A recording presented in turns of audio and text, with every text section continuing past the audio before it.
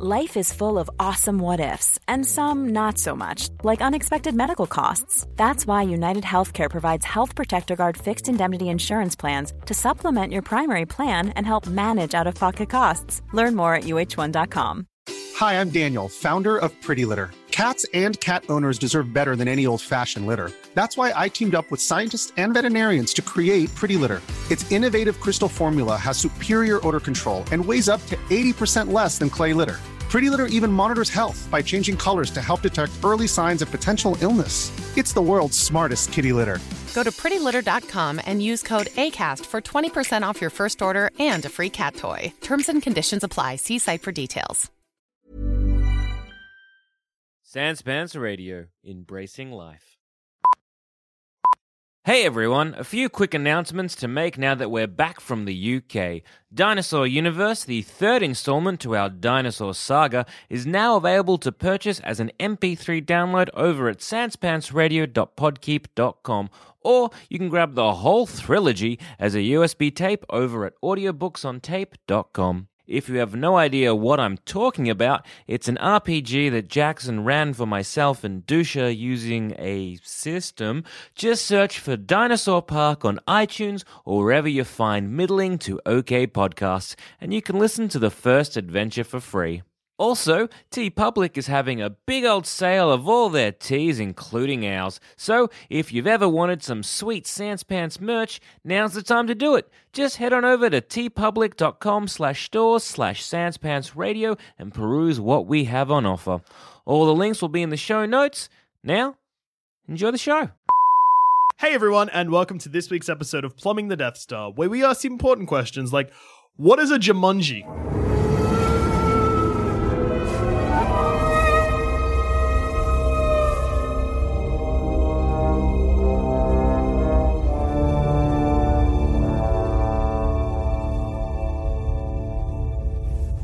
So I watched Jumanji recently, and not too long before that, the film Zathura, which I guess is a sequel to Jumanji. Oh, I see. And I've got beef. I've got horrendous beef with both. See, this is an episode where me and Dusha are just going to be strapped in. Yep, sweet. So Jumanji It's 1. like a roller coaster with no brakes, and it's all downhill. At the end, and then it's a just jump. Me with my fist ready to punch you when you slide into the station. So at the start of Jumanji 1, or the Jumanji before the Zathura, it starts... Hang on, quickly, just before, I'm just going to clarify. So, from now on, Jumanji, the film we've already seen, the 1995 classic is now known as Jumanji 1. Well, there's the sequel. Jumanji 1 in brackets before Zathura. So do you reckon now the series is going to be the Jumanji trilogy? Yeah, Jumanji, Zathura, so. Jumanji 2. Yeah, that's how it goes. Anyway. Jumanji, Welcome to the Jungle. Thank Jumanji you very much. 1 starts in 1860. 1860. Yeah, there's a prologue where two cowboy kids are burying the wonderful game of Jumanji in some mud for Robin Williams to later find and very satisfyingly pull out of a wall in the quarry that's being built in front of his dad's shoe factory for reasons unknown. Shoe factories need a quarry no, to this work is coming on. back to me now. Yeah, I haven't seen Jumanji in ages. He's getting bullied by some neighborhood Oh, rowdies. yeah, I remember that. 1860. Yeah, 1860, which is when the first board games, Really? in America, when they were being invented. Here's a story about why board games are the way they are. So, Yes. so there's this fella, right? And he makes like posters of Abraham Lincoln. Okay, but it's a beardless Lincoln because it was before Lincoln had his trademark beard. But everybody loved them, and he did quite a good trade because everybody wanted to be like, I love my president. Give me his picture. Then one day, Was he a handsome boy when he's cleaving? He was never a handsome boy. All right. Lincoln's face looked like a fucking... I don't even know. He looked like a gargoyle. Anyway, one day a little girl says to Lincoln, you would be sick with a beard. People would vote for you. Everyone would think you're so handsome. So he gets a beard. But that means that old mate with his beardless Lincoln paintings, or whatever they were, phonographs, I don't know, they're useless to him now. I like that there was a whole business being like, I want a picture of a lad, a politician. I want to hang a picture of a politician in my house. It's so weird to think that you might go into someone's house and be like, man, sick Lincoln head. Like, that's mad. Good poster. I'm just going to go off a rant. Like, why would anyone carry anything with a depiction of money? Yeah. Money has... That's what... Never that's mind. the money. Yep. Anyway, so Go this on. guy now with his useless Lincoln photos, he's like, what am I going to do? And at that time, nobody had any fun board games. All the board games were just garbage. And he's like, well, what if I come up with board games? Like, what if I make a new board game? That's what I'll put onto my fucking pressing thing instead of Lincoln posters. So he makes, I think it's called the Checkered Game of Life, and it's the very first board game that is ever created. And it goes off like fucking crazy because people are like, oh, this is great. We're in like, fucking pre-Civil War America. This is mad. Civil War hits, goes down, but he makes like, it becomes something that he can send away to like troops so they can entertain themselves. And then when the Civil War ends, everyone's like, what was the worst about the Civil War? The boredom. Just waiting around. Like, oh my God. Nothing to do. Anyway, yeah, so... I mean, like, it wouldn't have been great. But yeah, so that's why all of our board games, even to this day, are like the size of, like, why a Monopoly board is the size it is because that was the size that you had for your Lincoln poster. All right, then. Anyway, the board game from Jumanji is not like those board games. So the board game is not Lincoln? No, it's not Lincoln-shaped. Okay, so I guess... It's carved from wood. Is it? The game for those who seek to find a way to leave the world behind. Right, okay, so... Deep. So obviously it was invented before 1860 because that's when these like cowboy kids found it and buried it. So the cowboy kids had It was clearly not mass-produced because if it had been mass-produced, like the fucking wholesale destruction that would have come from that. Well, so I want to know who made Jumanji. Where did it come from? Where did it go? Where did it come from, Cotton Eye Joe? Here's like, look, another problem I have with Jumanji, right? Yeah. And we'll get to this, I'm sure. See, this is what Jumanji looks like. I'm showing the gang. So if everyone just heads to their favorite search engine and types in Jumanji, you'll find it. Okay, so I want to point out that on the cover, being it good. We've got a rhinoceros. Yes. On the bottom left. An elephant. On the bottom right. Some kind of monkey deal. On the top right. And a hunter. A fella. Van Pelt. Yes. Okay. Top left. His name is not printed there. But Jackson just pointed and said Van. Pelt. Van Pelt being the hunter that attacks Robin Williams. So that it's professionally carved. It's all very nice. It's all very manufactured quite well. There's a bit of love and craft to that. Absolutely, but also wear and tear. But I guess it's been buried. It's been buried for like 100 years, and like but no color fading. No, that's true. But like at 1860 they buried it, but clearly there was. How did they find it? Well, I don't know. Because if they're or was it made in 1860? No, because the kids are burying it in 1860. So who gave it to them? Because if they got... That could be the first burial, though. I don't know, though. Because it seems weird to be in the cowboy times having a Jumanji adventure. Well, something I want to know is the idea of the great white hunter, the fellow with his white safari suit and his pith helmet. When is that from? Oh, yeah. When is like that a... So when do you go into the jungle? Yeah. Into the when heart was of that Africa? a big thing? You know what I mean? Like pith helmets is where I'm looking to find out where that started. Because I do not think it was cowboy times. Yes, 19th century origins, but that's not what it... Oh, okay. So, they were first introduced... They first appeared in India during the Anglo-Sikh Wars in the 1840s. Yeah. Okay, right. so... That's what I'm talking about. I reckon it was being produced in the 1840s or thereabouts. I know, but see, the idea of what we know of as a fella in a pith helmet is 1899 to 1948. That's where that guy comes from. Your classic safari, It's the turn of the century. Yeah. Okay. So, is it before its time? Yeah, heaps before its time. Just the idea of like this version. Or was this like this was where it all began? Oh fuck! This was like this guy who made this or lady who made this were like, nah. This is a sick idea. This is going to come. This is going to happen. This was it. Something I think that's also pertinent to point out is that Jumanji, or wherever Robin Williams ends up when he gets sucked into the board game, isn't a real place. It's a fucked nightmare version of the jungle because Robin Williams is like, oh, you think it's fucking tough here? There's a great scene in the movie where Robin Williams and what's the name of the lady in that film? What's her actress name? Let me just look it up. So Kirsten Dunst? No, well, no. Kirsten Dunst is there. No, Bonnie Hunt. Right?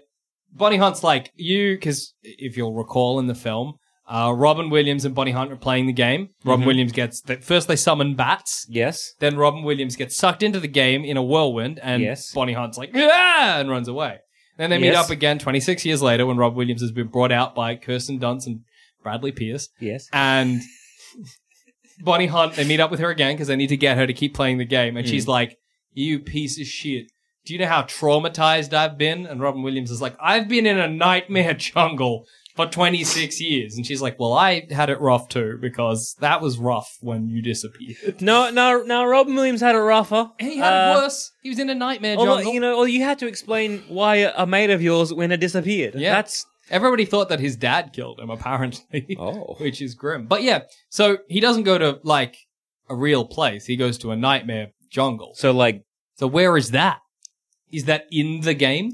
Is it like a virtual reality world that sucks? I don't know. Well, we can take from... You're right about the virtual reality thing. I mean, hard to imagine a virtual reality being invented in 1840. Yeah. But, I mean, the new Jumanji is a video game. That's true. But is apparently the same world as the Jumanji in Jumanji. So I guess it is a virtual... But not virtual reality, maybe just alternate dimension. It seems like, and this is where we bring in Zathura as well. A portal to hell. I tell you what, if I had the option of going to Zathura or going to Jumanji, I'd choose Jumanji. Because Zathura... I choose Zathura. Jumanji just is like... Seems like a hell. He just lives... by a jaguar. Yeah, at least in Zathura, you're in your house in space. But yeah, so it seems like in Jumanji, they go to like a nightmare version of the jungle, and in Zathura, they go to a nightmare version of space. So, is it like... Space, really? Well, I mean, yeah. What I keep thinking is like, is the space from Zathura the space above the jungle from Jumanji? I would assume, yeah. Is there some board game inventor out there who has some terrifying connection to this other world who's like... Well, maybe we're talking about this kind of like X-dimensional being who's like a trickster god, like a Loki kind of person who can have this like extra-dimensional control, and then he's just like creating these items or these like totems to trick people to use and then to come in and... To what end? I don't know. But is it to like just to fuck with mortals, just to give us the fucking brief? Yeah, maybe to give you the business. Be like, look at this dickhead spending 26 years in a jungle. But here's something that I keep thinking about. Yeah. What happens if I die in Jumanji? Die in Jumanji, you die in real life, surely. But at the end, it's a closed loop. You go back to when you first started playing the game. So if we're playing Jumanji, say the three boys, the plumbing boys, I'd be like, hey guys, I found this mad game. We're going to play Jumanji. Yeah. Fucking throw Risk off the table. This is the game. Put that in the bin. We're playing this sweet Jumanji. Fuck yes. Uh-huh. And then through the course of the game, fucking Joel Dusha gets eaten by a jaguar. Bye. Got me. Wow! And then we finish the game. Yeah. Does Joel Dusha come back? Well, because if he goes back to the start, then yes. Where'd he go? Goodbye. Because here's another really... Okay, so... No, but... Okay, here's this. Here's this for an idea. So, this is just basically a game within a game. Okay. So this is clearly... It's just like a game in the Matrix. Yep. Or like a Matrix type thing. So it's a simulation already. And so that's why they can do this, because it doesn't matter, because we're already living in a simulation. So you're living in a simulation, you get something... Like a Jumanji or a Zathura or whatever. You play a thing and then like you reset the real world, you reset the first simulation back to what it was originally before you started the second simulation. So you're a simulation within a simulation. You're saying that both Jumanji and Zathura take place in the Matrix. Or a Matrix-like creation. It's also... I just had a quick read of the synopsis just to jog my memory. It's also very butterfly effect. What do you mean? So like... Alan plays Jumanji. Yeah. That causes him, like Sarah, to go crazy and him to get sucked into Jumanji. Mm-hmm. Also, as a result of that, and I know this is like the opposite, because like when they don't play Jumanji and Alan wins Jumanji and everything goes back to normal, one of the kids from 1995's parents don't die. Yeah. Which means that Jumanji not only ruins Sarah's life by scaring her with bats, but then also stealing her friend. And sealing Alan into Jumanji. It also kills someone's parents. Yeah. No, it brings them back. What do you mean kill someone? Well, as in like, but because someone played Jumanji. Yeah, I see what you mean. Well, what's really fucking grim is that at the end of Jumanji the movie, once they've set everything back and the timeline's good, they meet up with the kids again. But because they went back in time, the kids don't know who they are. Yeah. Because the kids have no memory of playing Jumanji. Well, of course. The kids never played Jumanji. Exactly, because... Well, that's what I mean, because like... It's a reset code for a simulation. And Alan and Sarah give Jim, who is one of Judy's parents... Yeah. Oh, wait. Yes, they're brother and sister. No, they're not. I'm confused. Yes, they are. They are brother and sister. Mm. Oh, There you go. Yeah, so they're like, don't go. They're, on your they're like, trip. hey, come have a job with us. Yeah. And they don't go to the skiing trip, which kills them. Mm-hmm. So That's nice. Alan and Sarah saved their life. Maybe Jumanji's not responsible for the deaths of the parents. Maybe Alan and Sarah are just good people and prevent a death. So I'm saying that, like, you know, in the Matrix, how he goes to the architect, and Yeah. it's all like, there's a reset, but it's all cycles. This is maybe a failsafe, like a sneaky little Easter egg in the world to like go back in time. Yeah. Because if we look at the world as code, Surely there's a better way to do it than a terrifying game of Jumanji. Although I do love the idea that they're like, there are several matrices. Some are space, some are a scary jungle. no, we're already in the Matrix. The Matrix, the real world, is that there are several little like games within games, Like pocket worlds. like pocket worlds, or So Alan you ever play a video game where Yeah. there's a game within the game? Yeah. So it's like you go to like a game, there's a computer there, and like you enter the thing, and suddenly you're playing a different game. Yeah. It's that, But then, but it has like it's Easter eggs within the Matrix. where does Robin Williams go then? He goes to another subspace of the Matrix, basically. Here's something that His own Matrix. Well, like a level of the Matrix. Kind of like Yeah. how the theory in the Matrix that like the Like Nebuchadnezzar Zion isn't is actually... not- it's Yeah. just Yeah, another yeah, level yeah. of the Matrix. Or some kind of like Inception level where it's all just different layers. well, that would maybe explain another problem I have with Jumanji. Mm. So, Van Pelt, Yes. the Great White Hunter, the safari dude, he is on the cover of Jumanji. Yes. Or somebody looks very similar to him. Yes. But he's on the cover in cowboy times, right? Yeah. Oh, that's fine. Of course, whatever. However, he's played by the guy who plays Robin Williams' dad. Yep. And he is Robin Williams' dad because he's wearing a wedding ring in one scene, and the camera lingers on it to make a point. And there's like a whole thing where his dad's like, "You got to stand up to me." But if it's the Matrix, then it's kind of fine. It's just like, well, they got like a dupe of him to put in the They just got the same code. Matrix. This makes more sense if this was all designed by a computer program or robots with AI who didn't quite understand some of like the idiosyncrasies of this world. Hence why you have Jumanji coming out in 1860. I think it's 1869 when the kids are playing. Yeah, so 1869. So you have that. And you have the image of the man with the pith helmet there because they're like, whatever, it's 40, 60, who gives a shit? Whatever, it's fine. What happens if everyone dies playing Jumanji? I guess game over? Yeah, but like, okay, so we've played Jumanji. All Say right. we played Jumanji in the studio. Dusha was eaten by a jaguar. Bye. There's fucking a stampede of elephants roaming around fucking where we are. The studio's in chaos. Yep. There's monkeys beating the shit out of Adam in the kitchen. Fucking, there's evil plants crawling around the whole house. There's a monsoon. Yeah. It's chaos. You're eaten by a plant, Oh, no. and then I drown in like a lagoon. Does it reset, or is that just like the world now? I think that it either reset or that is the world until someone comes in and plays the game. Plays another game of Jumanji. Yeah. But if they play it, then it doesn't just reset back to when they started playing, Yeah, or does yeah. it reset back to when?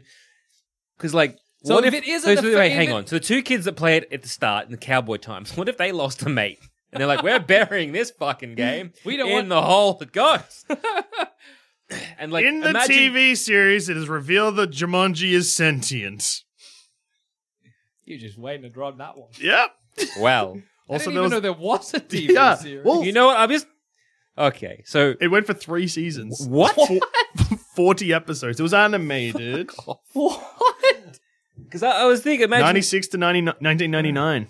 Because imagine if the film had ended and like they save Robin Williams, but then it gets slingshot back to like cowboy times. You're like, what?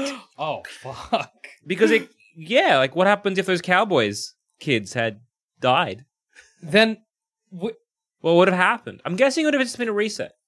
surely. Surely. Surely it Has just to have been. resets to the beginning of the game, and Jumanji's like, well, too bad you lost. And you're Try like, again. fuck, I'm not doing that again. No, because if a What cowboy mate died or got sucked into the game, that means that Alan would have been like, there's a cowboy mate, and it would have jumped back to 9. Yeah, that's what I'm saying. Yeah. Dusha, you didn't read the best thing. In a series, it is revealed that Jumanji is sentient to a degree, and on occasion has sucked in Judy and Peter if they make it angry. There was quotation marks over angry. That's so scary. You've also skipped the best part, which is the paragraph above that we've both read. It is also revealed that, like Judy and Peter, Alan would never have been able to survive his first day in Jumanji without help, as he possessed poor survival skills at the time. Ironically, his help came in the form of Judy and Peter from the future. What? What? Who help him survive and teach him a few of the survival tricks they've learned from him. In return, the 10-year-old version of Alan helps Judy and Peter return to their time, but later hits his head and forgets meeting them. No. Fucking, there goes that time travel. What? Hey. So, are we doing like Back to the Future or like what kind of rules here? Because I guess it's immutable, but no, wait, hang change on. In the first episode, Alan reveals that there have been other players in the game throughout time, many of whom have left their toys in the cave, which is part of his home, and not all of them survived the game. Okay, so you can die. Super good. What toys is there? A How list many of toys? other players? Because that means that it has existed before Cowboy time. That's what I'm saying. Because the Cowboys bury it, and then Alan gets it. Yes, So that's that my means- point. Alternatively, So Oh, no. clearly it's made- Alternatively, there is 26 years between when... No, because it's the same game. Mm-hmm. They're still playing the same game when Alan comes out. Unless there are multiple Jumanji boards. Well, I mean, I guess that's when we address the Zathura issue. Yes. Zathura follows exactly the same... Yes, it does. For a second. So at the end of Zathura, the kids come back to the real... No, it's different rules. Zathura has different rules. Because their house goes to space. Yes. Yeah, but in Jumanji, your house doesn't go to a jungle, the jungle comes to you. Yes. But in Zathura, you go to space. Also in Zathura, when Zathura finishes and their house comes back down and they finish the game of Zathura, hooray, hurrah, we did it. Yeah. A bike, like, it's like, whoa, we're back in the house, haha, closing credits. And like, a bike falls from the sky to the earth, implying that the house genuinely was in space. Oh, okay. So they Definitely did. Wait, when it falls back to Earth or goes back to Earth, is all the pipes are they all connected back up again? Yes. Yeah. Because if you're not, you just like, every time you flush the toilet, you just sending shit into the ground. What is Zathura then? Because if the house reconnects, but the bike doesn't, and also time, there's no time has passed. So when while they're in space. Zathura is like, because, Ron Williams goes to the jungle. Yeah. So this is basically if the house just goes to the Yeah, jungle. I suppose. So it's very similar. It's exactly the same. It's very similar. We've just taken one part rather than the second part. Yeah. But if the bike doesn't, I mean, it's delayed. So where was the bike when they finished the game? Where was the placement of the bike when they finished the game? Well, the house was in space and the bike was circling it like a comet's ring. Okay, so if, for example, you had, say, 3 mates in Zathura or whatever, and you had, like, finished the game, but as you're doing it, you run outside and you're now, like, circling the house like a comet, and then would you have just splattered onto the ground? I suppose it would have just killed The you. bike is fine. It lands, yeah? Yeah. So it's clearly not going from a great height. Yeah. Which I suppose means the house realistically just reformed in our reality away from the Zathura reality. Yeah, so if any, it depends where in orbit around the house it was, because if it's not that far away, maybe it's just like, up there, it's blinked back into existence where it so was. It's just dropped down. What happens if the bike had been like orbiting underneath the house? It would have just crushed Would have just been crushed bike? in? I don't... Another problem I have with Zathura... It was like lucky if it was above. Yeah. In Zathura, so I don't know if you recall, Zamet, you've seen Zathura, yeah? Yeah. So you remember... Dax Shepard. Dax Shepard. So about that, so there's 2 timelines in Zathura. Yes. Timeline 1 is the timeline we don't see, and that's where the 2 kids go to space, they see the magic comet, they get a wish, the older brother wishes for the younger brother to disappear. Fuck off, mate. He's like, get out of here, but that wrecks the game. Jenny Budwing fucking... Janny. Jeddy, you said. Jeddy Budwing. Danny. Jeddy Budwing. I think I read Jonah and Danny, which are the actor's real name and the character's real name. That's funny. Yeah.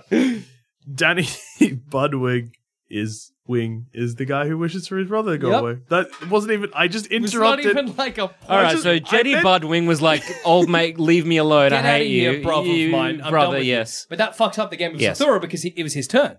So he can't play, which strands him in space. And then in timeline 2, the 2 kids get a card that brings an astronaut into their house, and the astronaut is Dax Shepard. Yeah. Which is the older brother who has spent like Robin Williams, 26 years in space. So what happens? Is there a finite amount of Dax Shepards in space, or is there like an unlimited amount of Dax Shepards in space? Because otherwise, what happens if there was no Dax Shepard in space and you drew the card? Yeah. Who would you get? I don't know. Nothing, I I'd don't assume, know. or something. So Well, does that mean for the game to exist, for that rule to be there in place, that has to mean a Dax Shepard is around, floating in space to then be allowed to come in? But what's fucked is that every other thing that lives in Zathura space, right? Yeah. And every other thing that is spawned by the board game is like themed, like 1950s ray gun punk themed. And they're clearly native to Zathura space. Except for Dax Shepard. But Is the moment you start playing the game, you become part of the game. well, yeah, but also it's a very specific instance. Yeah. For that, you know, for But if for da- you, what I mean, I guess what I mean what is I'm saying is, if you have a game, right? Yeah. And you have a card which is like, say, summon the Great Behemoth, Yeah. right? And you draw that card, that means that there is a Great Behemoth in play. Yeah. That means that the game knew that there was going to be a Great Behemoth at some time, or the possibility. Yeah. So for there to be a card which is to summon your Dax Shepard, there needs to be a Dax Shepard in existence before the game starts. So you have that rule. Well, So it has to happen that young Dax Shepard has to wish for his younger brother to fuck off Yeah, with yeah. him. But for that to happen, the game has to be in existence. So is the game controlling him to make that wish so that this is possible? And is there just an infinite amount of Dax Shepards waiting there to be drawn in? I think it's simpler than that, because from memory, over the course of Zathura, the older brother keeps getting a card that's like, you've been promoted. You've been promoted to Starfleet Captain or Star. So I think if you get that card, that's involving you in the game. Okay. So if it's like, oh, you're promoted, you're now this, that means that if the astronaut card comes, you will be summoned instead of, say, like a 1950s astronaut to help. So in Zathura space, there is like an astronaut. Yeah. And it's a random astronaut. You got to assume. However, Yeah. if there's rules to it. Yeah, so yeah. it's like, if you are stranded, you become an astronaut. Yeah, which then can. But then it makes no sense because it's your younger self bringing you back. Yeah, it makes no sense. Because it was someone else. It makes not a lick of sense. I have an actual answer to this, but Go it on. depends how long you want to be stuck on Zathura and hurting your brain. A long time. Go. I'm here. Well, no. I mean, mine will do the opposite. Go on. This is going to be rare plumbing where there is an answer. All right. All right. So, the astronaut that gets summoned is not a real person. So that reality never actually existed. It's a reality that the game makes up to teach the brothers a lesson to cooperate. All right. So, no. instead, you don't have two timelines that intersect. You have the one timeline and a fake timeline. Yeah, a one time on a fake timeline and a sentient game again. Or, Yeah. again, Matrix works out. Like, Still- you know what I mean? Like, the Matrix is like, oh yeah, we'll just generate an older a person to teach you a lesson. But I gotta wonder what the game gets out of it. Because I remember when I was So you discussing know this with Adam, and he's Yeah, like, yeah, yeah. with Jumanji, Van Pelt is there because of Robin Williams. Robin Williams needs to confront his dad, so Jumanji manifests his dad in the form of the great white Van Pelt. But Van Pelt exists in Jumanji world from Cowboy Times Jumanji. Yes. Because he's on the cover. Because he's on the cover. So what's happening there? So does this Van Pelt just keep changing faces depending who rolls the dice? I don't know. I gotta say, I think it's just coincidence. No, can't be. That's a very rare. That's Unless no. Jumanji space. By Jumanji space, I don't mean like Jumanji Yeah, in space. yeah. I mean like, whatever you call Yeah. the world of in Jumanji space is just outside of time. Yes. It Has exists. to It exists in like a doesn't be. matter. No, it doesn't have to be because time still goes by and He Oh, ages. that's right. He Time, ages 26 time years. passes. Also, when he comes back to the real world, he's like, "Mom, Dad, where are you?" You're like, "You're 20. Like you. Why you think your parents will still be alive? What are you doing?" So I feel like we've come close to settling it, but just it's still a bit beyond my reach. Okay, so you know in Matrix Reloaded. Yes. So my memory I'm of there. that is very hazy, but they had like vampires and werewolves and ghosts. Okay. Which were like holdovers from whatever. They were trying these systems and they were like, the Matrix was like, these are stupid, they're broken. They're trying to like, ghosts. they're hunting them down. They come back because fuck, you guys are stupid and shit. Yeah. And the Merovingian was protecting them, I want to say. Maybe. I don't know. That movie was a bit of a mess. It was garbage. So what if this is like that? Where, because they're sentient, they're just like a glitch in the Matrix or something that the Matrix had. They're like, this is what a board game was. Oh no, we were wrong. All right, round them all up. And these are the ones that escaped. And they sort of are acting on their own accord. And so a game, what does a game want? A game wants to be played. Surely. True. Yeah? Yeah. So that's all the game wants to be doing is someone to play with them. And they know once they lock you in, because that's how both the games work. Once you press the button or once you roll the dice, you're trapped. Yeah. And Until it doesn't you finish actually it. matter what your intent is, because there's so many times in Jumanji, at least, where they're like, Robin Williams like, oh, you don't have to roll the dice because Bonnie Hunt doesn't want to play. And he's like, holds out his hands. She goes to give him the dice, and then he puts his hand away so that the dice roll, and she's stuck in the game again. Gotcha. So, like, the intent doesn't matter to the board game. No, just you the need to roll rolling it. of the dice. And So- the fact that it's sentient means that it definitely wants someone to play it all the time. Exactly. Like a regular board game, like good old-fashioned Monopoly, Yeah. that doesn't exist to make us angry. That is just cardboard. But once you give sentience to a game, it feeds off your anger. I find it very funny in Jumanji when Kirsten Dunst and Bradley Pierce, they like find Jumanji. They are so excited to play it. Even though Yeah. It's a board game. it's a shitty one. Like, it's not like, there's no moving. Although, It's just like, hang on though. If you found a board game in the inside of a quarry, I'd be like, no, let's crack yeah, it well, open. that's fuck. I'm If I was Robin going Williams. But Kirsten Dunst and Bradley Pierce just find it like in a cup. Oh, they do, don't I just they? open it up and be like, this looks very boring. This looks like I roll the dice and just move the. Who cares? Put it back. Well, that's the answer to where the other children came from. In between. Yeah, that's what I was going to say. Yeah. In that 26, no, but it doesn't make sense because they can't keep playing because there are only 4 pieces to Jumanji. Robin Williams used the first one. Mm-hmm. Bonnie Hunt used the second one. They use their pieces. It's the same game. Yeah, yeah. Yeah, which What type of board game lets you join 2 players in 26 years? no, it's well, I mean, there's like No there's only- rules. Only 2 roles have happened. But like, Bats and you're in the jungle. Yeah, that's I good. love that a lot of Jumanji happened because Robin Williams had a shitty role. Like, he just, which is unfortunate. Like, it wasn't like, oh, this has got to happen for a reason. It's just like if you roll in Monopoly and you land on fucking, you're going to jail or whatever. First roll, though. You're like, first roll. It's like in D&D, you're like, all right, here's the first orc. I roll a 1, I stab myself through the head and die. It's the same thing. You're like, bad roll. I'm going to Jumanji. Ah! hang on. If a board game is sentient, what part of the board game is sentient? Can it feel? Can it feel when I pick up the dice? Does it know I'm holding the dice? know. What if I lose those dice and use someone else's dice? Well, that's what I was thinking that as well whilst I was watching Jumanji. I'm like, what if you just like dropped the dice? Can you play again? Or are you just like, no, too bad. You're out of I luck. need those dice.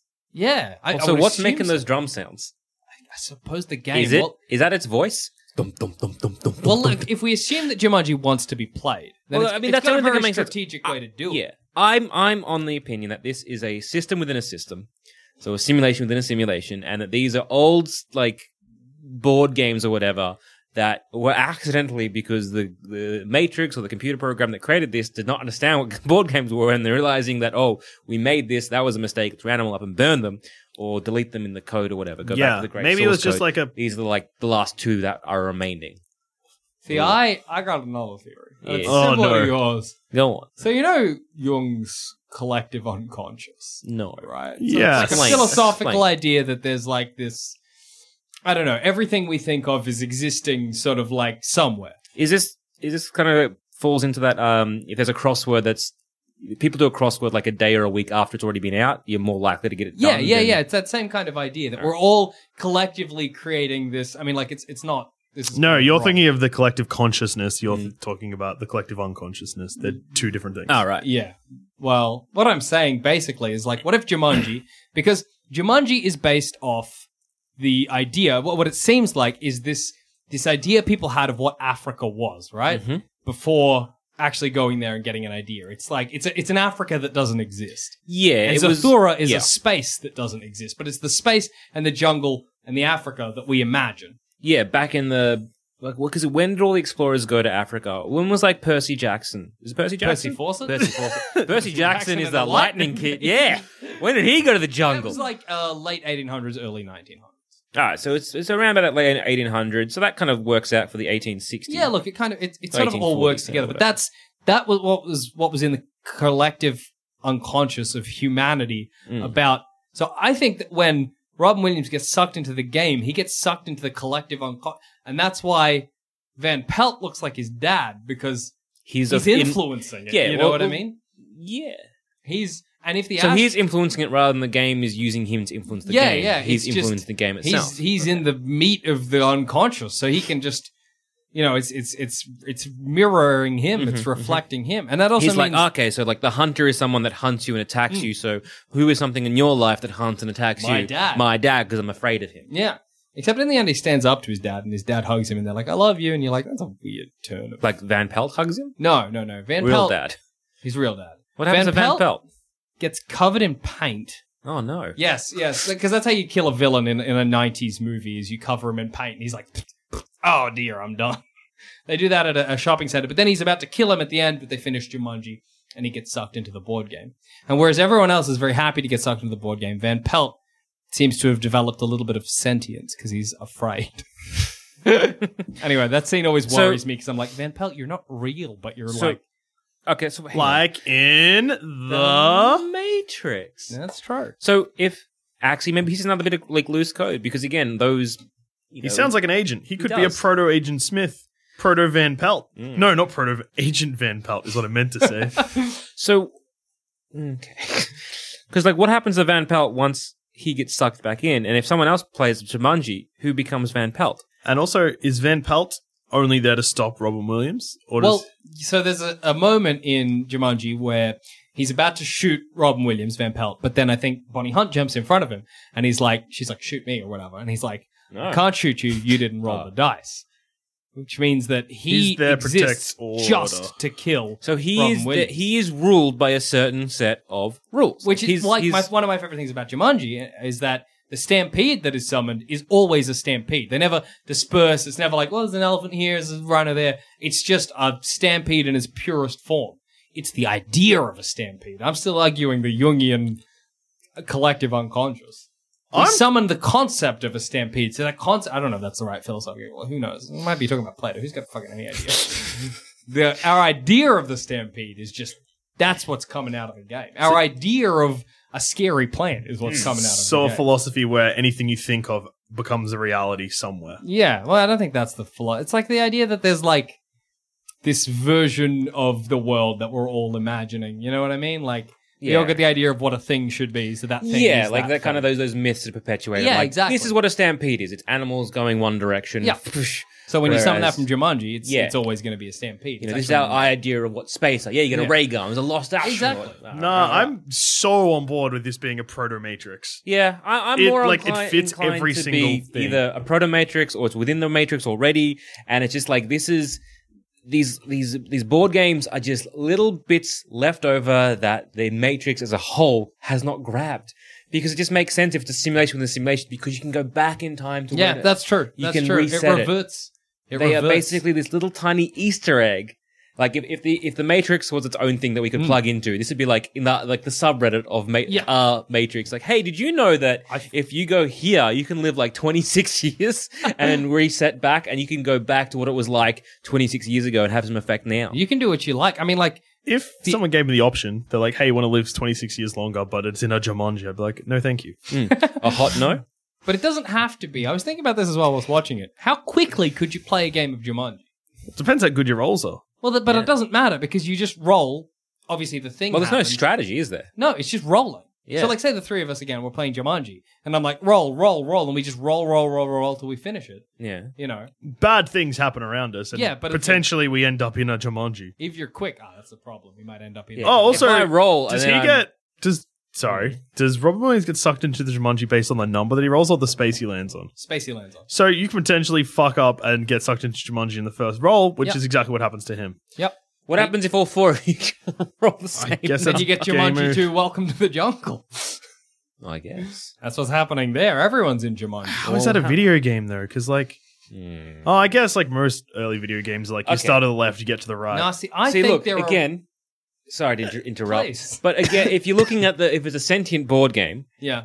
just pair that back to a sentient game. Yeah. And again, if we're in the Matrix or something like the Matrix, and if that board game can be like, no one is playing with me because board games are lame, That's true. I'm going to create myself as a SNES before, like, even though like Xbox and I'm assuming a PS4 is around when this is. Yeah. Well, look, I don't know when Welcome to the Jungle is set. I'll happily seems like say the modern day. It's not. Oh, yeah, because someo's an Instagram model, Yeah, isn't yeah, it? yeah. So it's the modern day. So, okay, Jumanji, they're sentient, but they're not very smart. clever. Kind of stupid. But if you imagine that there's like Yeah, well, there's it's up to them. creators out there that have like just the ability to create a game that can tap into whatever, and somebody's like, yes, I've tapped in and I've made Jumanji the board game, but then somebody's like, I'm gonna make like a jungle Africa themed SNES game. Yeah. And instead of making a board game, when they tap in, they're just tapping into the same thing to create the SNES version.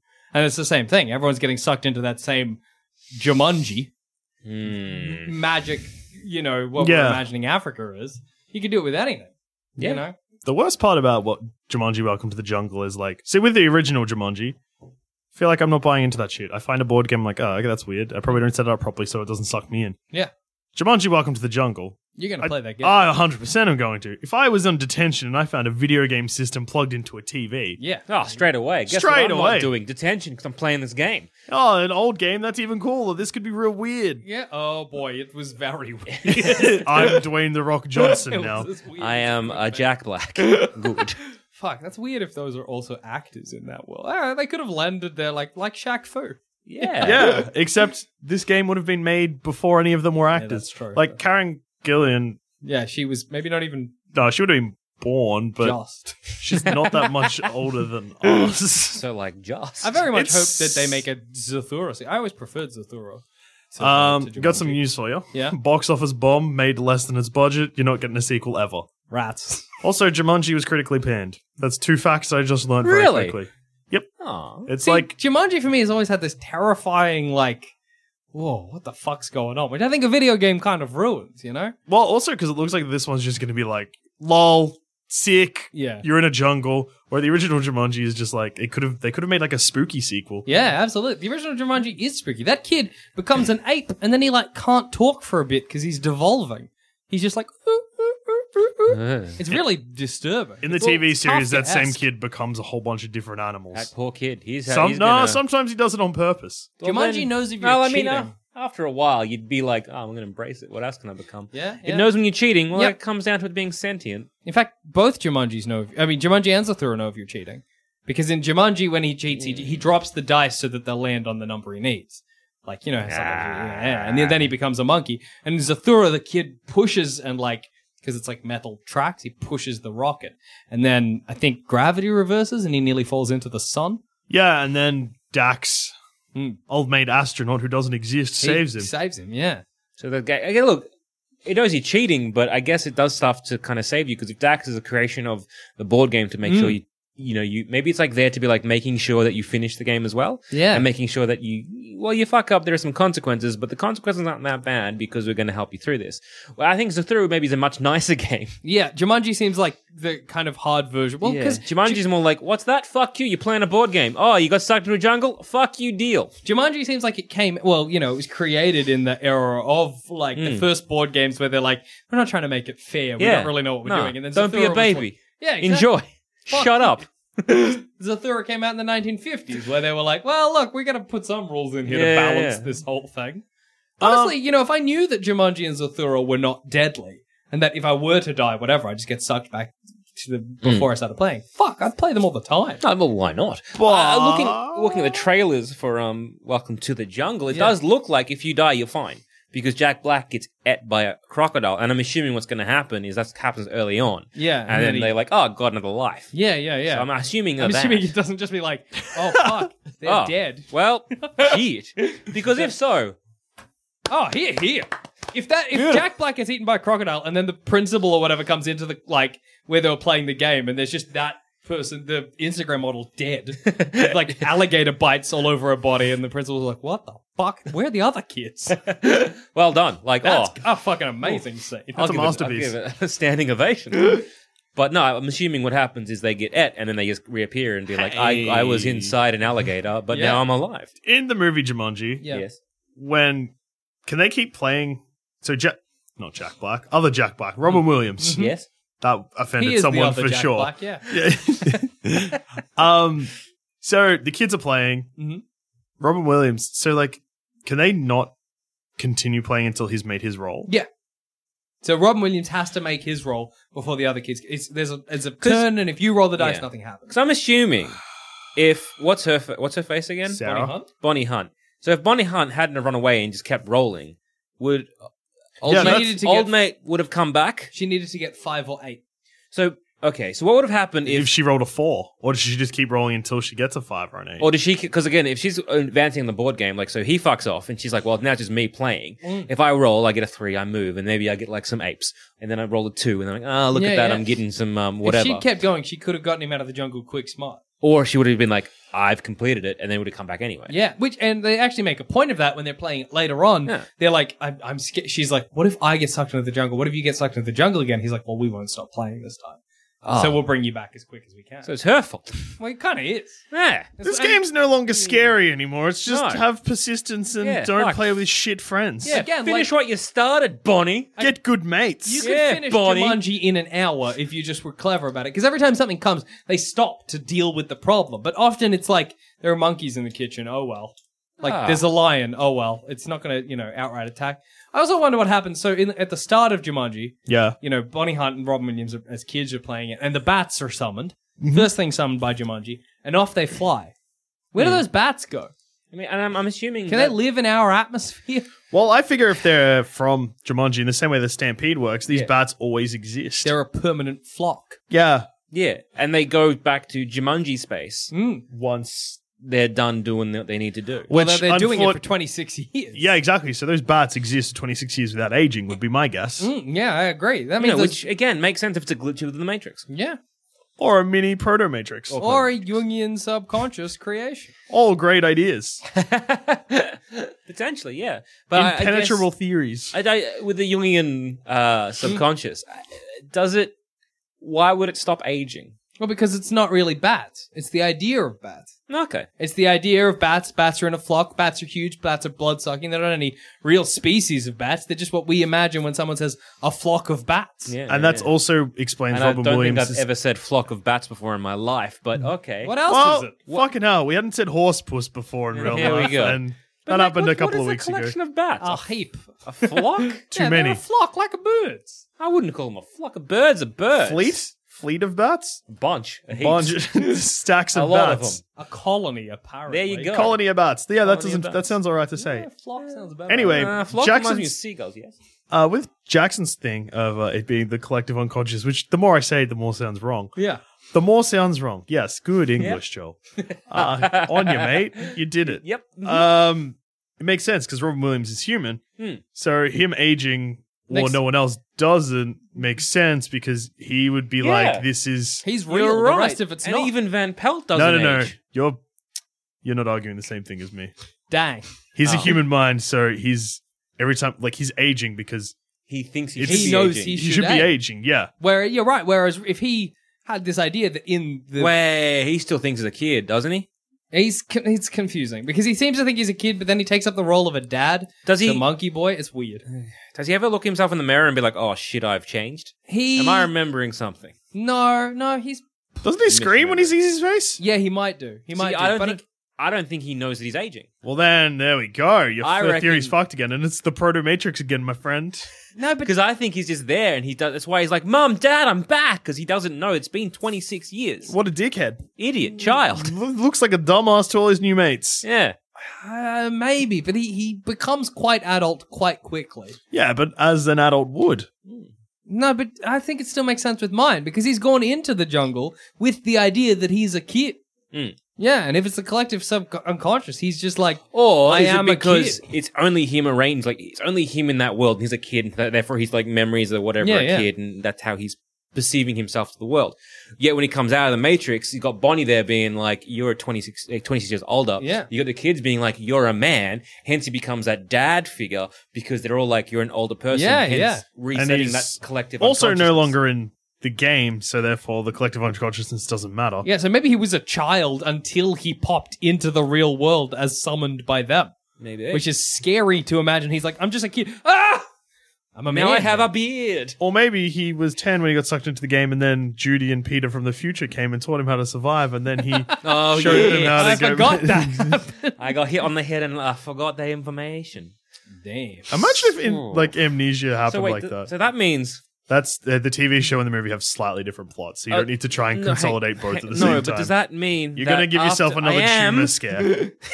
But does that mean that at some point in the future, for a bit of like nostalgia, the kids who are now fully grown up are like, hey, let's crack open that Jumanji again, or hey, we never played it in the first place because it's a new timeline.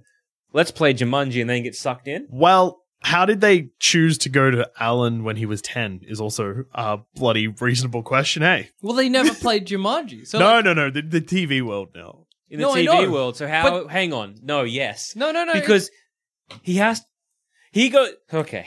Yeah. Robin Williams goes into Jumanji space and he doesn't age. Yeah. He is consistently 10 years old there, surely. Yeah. Because when the two kids who are now adult go into Jumanji space as adults when they play it, they meet young Robin Williams. Yeah. No, but so time hasn't moved for him. No, but time legitimately can't have moved for him because he had no survival skills. That's my point. Died. Time has not moved for him. They enter when he has already entered it 20 odd years ago, and we've more so, actually. But it makes sense for them to play Jumanji. That's not unreasonable because they don't have the memory of playing Jumanji in the first place. That's fine. I'm fine with that. Yeah. I'm saying how? So clearly he does not age. Clearly there is a moment of there's a dot moment where Jumanji space exists, and that is when Robin Williams enters it, because then 40 years pass and adult kids enter it as well at the same point.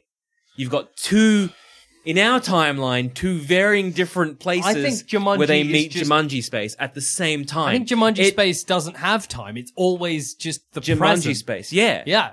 Which is... It's always there, which kind of brings it back to the Matrix for me. But when they go in, how do they teach him survival skills to survive if it's always happening at the same time? That just means it's got a start point. You know In return, the 10-year-old version of Alan helps Judy and Peter return to their time. Yes. So he doesn't know how to survive in the jungle, but he knows how to return a Judy and a Peter to their timeline. Why can he not return himself? Quite frankly, I think the animated series raises more questions than answers. It absolutely does. Because it just does not make sense. Sarah doesn't exist in the TV show series either. The TV show series, TV show universe. It's weird to think that they can play Jumanji whilst whilst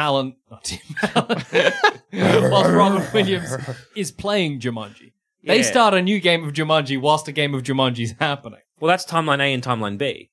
Yeah, well, no, because if I mean, because timeline, right, it is. Timeline B happens where the kids never had played Jumanji, and they play a new game of Jumanji, and they get transported to Timeline A, so that Robin Williams can meet them as children in Timeline. I don't want to do this anymore. Peter, apparently, Robin Williams' greatest fear is that he will die an old man trapped in Jumanji. Well, understandably, that is my greatest fear. I'm also afraid of that. Also, in the cartoon, Peter consistently says "cool beans." Cool beans. That's pretty funny. And in season 2 and 3, it changes to Nizer. As in, instead of cool beans, Nizer? Yes, I don't know what that means at all, but okay. Okay. He constantly cheats and transforms into animals. Peter, that's on you. Because I think at that point you're like, actually, I like being a chimp. Let's see what happens. Oh, sick. Again, you'd be like, oh, whatever. It all comes back to I just think this is just a weird version of the Matrix, or just legit magic. Yeah, we haven't really explored the idea that it's just the magic. game still does occasionally invade the outside world, but unlike the movie, there's no reset button once the dangers are sucked back in. I see. That's a fucking worry. That's So maybe Jumanji doesn't reset the timeline. It depends on how you play Jumanji. I just look, and this is not really relevant, but I just hope we get more movies like Jumanji and Zathura. I think it should be a genre. Yeah. Board game is troublesome. takes people to a version of what we think a thing is, whether that's the Jungian subconscious or whether it's the Matrix. Or a proto-matrix. Or a proto-matrix, and then it sends us back. Give me Or one- not. Or not, Apparently. sometimes. I'd love one set at the sea, where the house gets detached. He's like on the ocean, like a ship. And they're gonna find Or like a moon. horror, like yeah. horror game kind of thing. I even thought like a fantasy one would be kind of cool with like knights charging through your house and like dragons and goblins and shit. If you kill Van Pelt, you become Van Pelt. Sorry, what? Yep. Anyway. No. Not anyway. What? So his dad killed Van Pelt? I don't know. Well, I guess yes. And then his dad sucked into the... His dad's nowhere to be seen when he comes back. Just saying. His dad and his mum are just not there. So are we to assume that... Okay, how about this? So,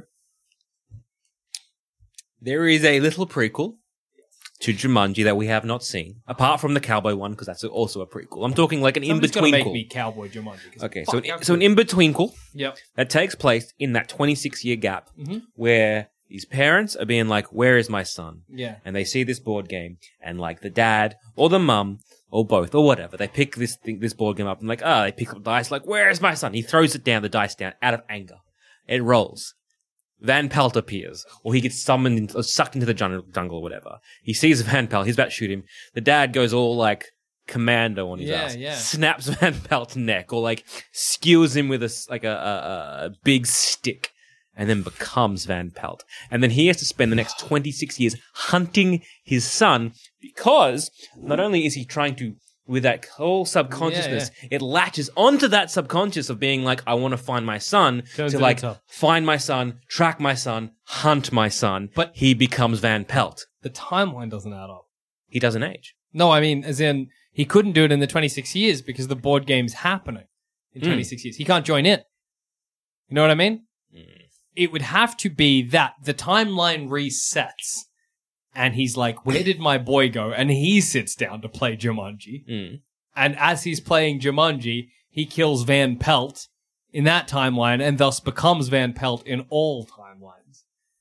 Otherwise, it just doesn't work. Or is it this thing where it's like, again, he maybe picked up a dice, angry roll, and that's the roll of like, yep, you are now playing it, but you only get one roll because you are now Van Pelt. You are taken away from the board. That's true. You are now this person. That makes sense. And so he's just sucked in his like asshole father into the Jumanji game, which is unfortunate because we don't know what happened at 26 years. We might have like, the loss of his son might have turned him around to be like, oh God, I was such an asshole to my child, and now I'm going to dedicate my time finding him, which in the board game, because it's sentient and maybe an asshole, like, I'm putting out that the board game's an asshole. Look, it doesn't seem like a nice board game. So he's being like, well, I'm going to twist this and make you hunt your son.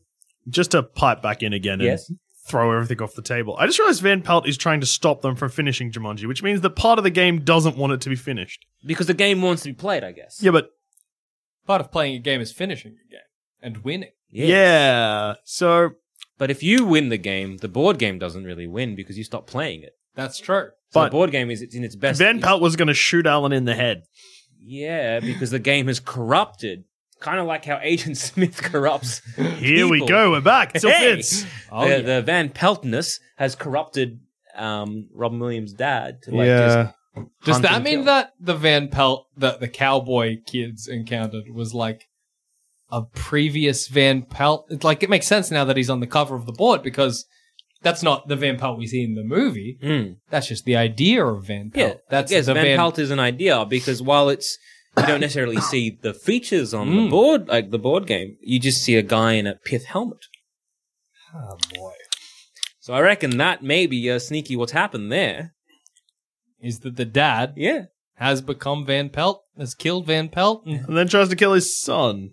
Well, that's the game. Because that's look, games have consequences. Games have rules. And games have rules. And like Games got off changed. They get off kind of scot-free. There's no real punishment because this is something that clearly there needs to be some punishment, I assume. So this is a one way for consequences. Like, your dad's gone. Yeah. Oh boy. And like maybe this was what Robin Williams as a kid wanted because his dad was an arsehole. Yeah, yeah. But then Robin Williams. So was it like a Robin Williams is good friends with his dad in the present timeline? Yeah. The real life timeline. They make up. So maybe that Unless that's the second jump back that we just don't see. That's what I mean. The dad's like, So maybe, like, yes, it sucked. Like, Robin Williams never played it, so therefore Yeah. it goes back to 1969. But maybe the film doesn't actually show that it goes back further than that. What, when And his that dad played it? explains why the game is in the attic. Actually, yeah, what do you mean? So where the kids find the game, in the attic. it makes sense for it to be there because... The They dad go has back played in time, it. then the dad has played it. Dad become Van Pelt. So that Yes, because time doesn't mean shit, because if future kids Yeah. can go back in time and see young Robin Williams, time don't mean shit in Jumanji space. So, yeah, it's possible for the in-between, the dad and the mum, presumably, to play that game, Yeah. and for him to become Van Pelt, which would affect past and future games of Jumanji.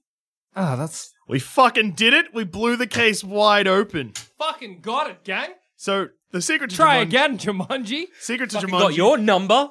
Secret to Jumanji turns out that it's sentient and spiteful, and that there always has to be a Van Pelt. So yeah, it's just that there was a hidden timeline we never saw. Time is meaningless in Jumanji space. Yeah. Time means fucking nothing to the board game Jumanji. It'll have no part in it. It's like fuck your clock. And on that note, I've been Joel. I've been Jackson. And I've also been Joel. Don't play Jumanji. Or play Jumanji. It's pretty much consequence free. Yeah, like just Don't unless kill Van Pelt. you're animated, then there's heaps of consequences. Maybe. We don't know yet. No. Play this- Zathura, go to space. Yeah, that's Nah, better. cheat. Become a monkey. Nah, cheat. Get sucked to the sun. Mm. I might watch Zathura again. Let me be rules. All right.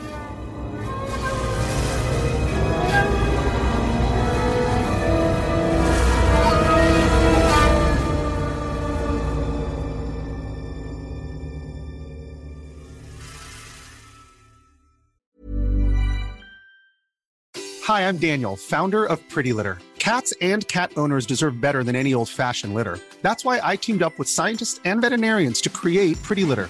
Its innovative crystal formula has superior odor control and weighs up to 80% less than clay litter. Pretty Litter even monitors health by changing colors to help detect early signs of potential illness. It's the world's smartest kitty litter. Go to prettylitter.com and use code ACAST for 20% off your first order and a free cat toy. Terms and conditions apply. See site for details. Life is full of what-ifs. Some awesome, like what if AI could fold your laundry? And some, well, less awesome, like what if you have unexpected medical costs? United Healthcare can help get you covered with Health Protector Guard fixed indemnity insurance plans. They supplement your primary plan to help you manage out-of-pocket costs. No deductibles, no enrollment periods, and especially no more what-ifs. Visit uh1.com to find the Health Protector Guard plan for you.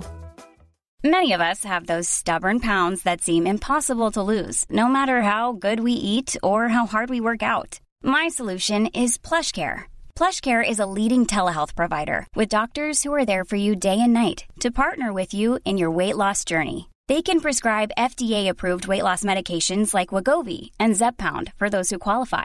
Plus, they accept most insurance plans. To get started, visit plushcare.com/weightloss. That's plushcare.com/weightloss.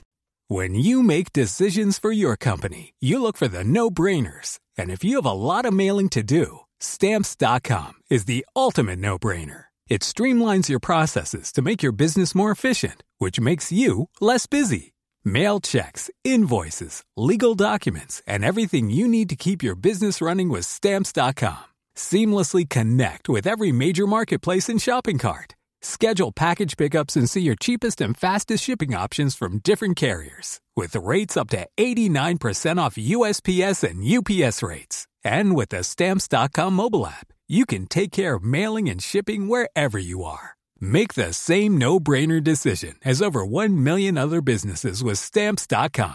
Sign up with code PROGRAM for a 4-week trial, plus free postage and a free digital scale. No long-term commitments or contracts. That's Stamps.com. Code PROGRAM. Hey everyone, this was recorded as a pilot episode of sorts all the way back in February of 2015. It was filled with technical difficulties, a silent third friend in the room, and constant references to an Audible sponsor that no longer exists. We did one episode and then never really went back to it. So let us know what you think. If you want me and Dusha to pick up where we left off, tweet at us using the hashtag SexyBoysYes or hashtag SexyBoysNo if not. You can find me at GoddammitZammit and Dusha at Douche13. Make sure that boys is spelt with a Z, and now enjoy this hot bullshit.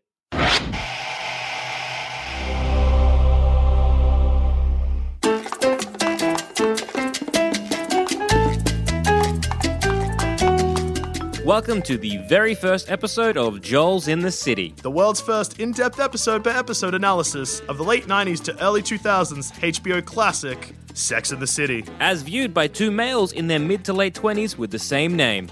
As far as we know. I'm Joel. And I'm Joel. Welcome to Joel's in the City.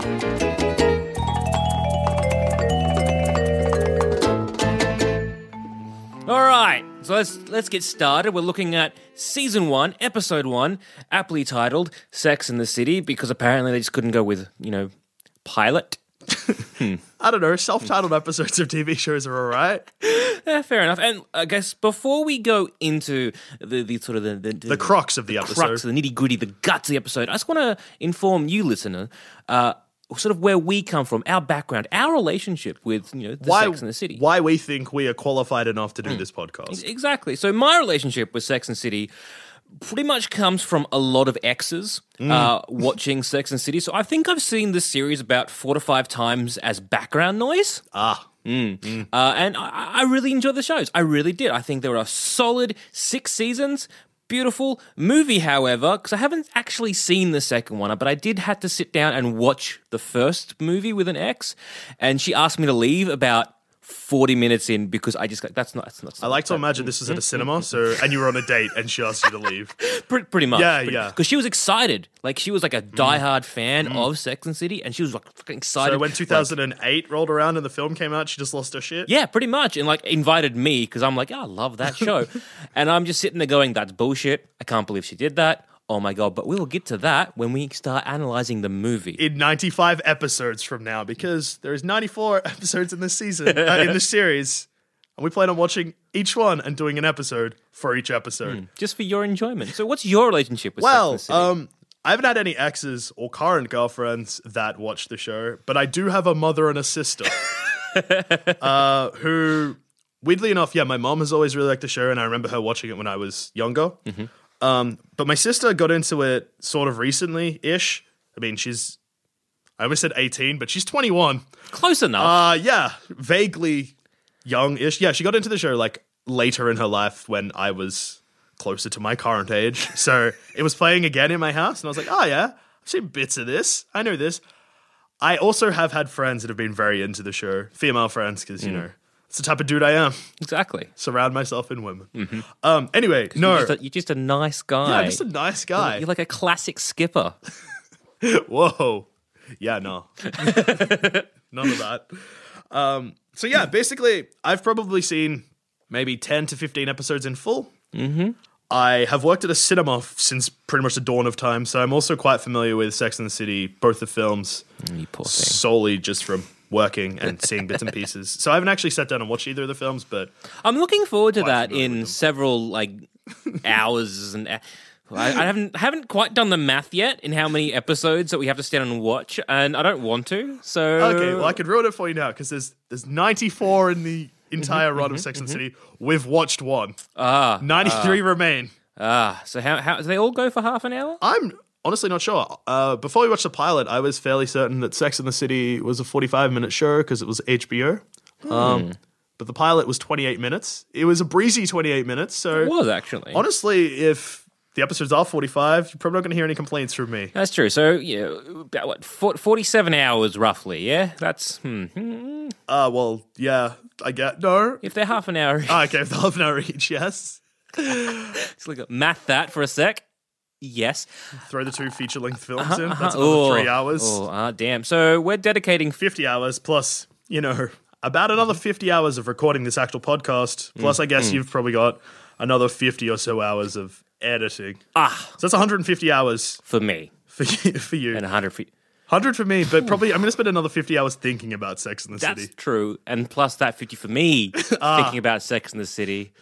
We've made some pretty good choices. I think this is because we're recording this sort of start of February. I think we might have peaked for the year in terms of ideas.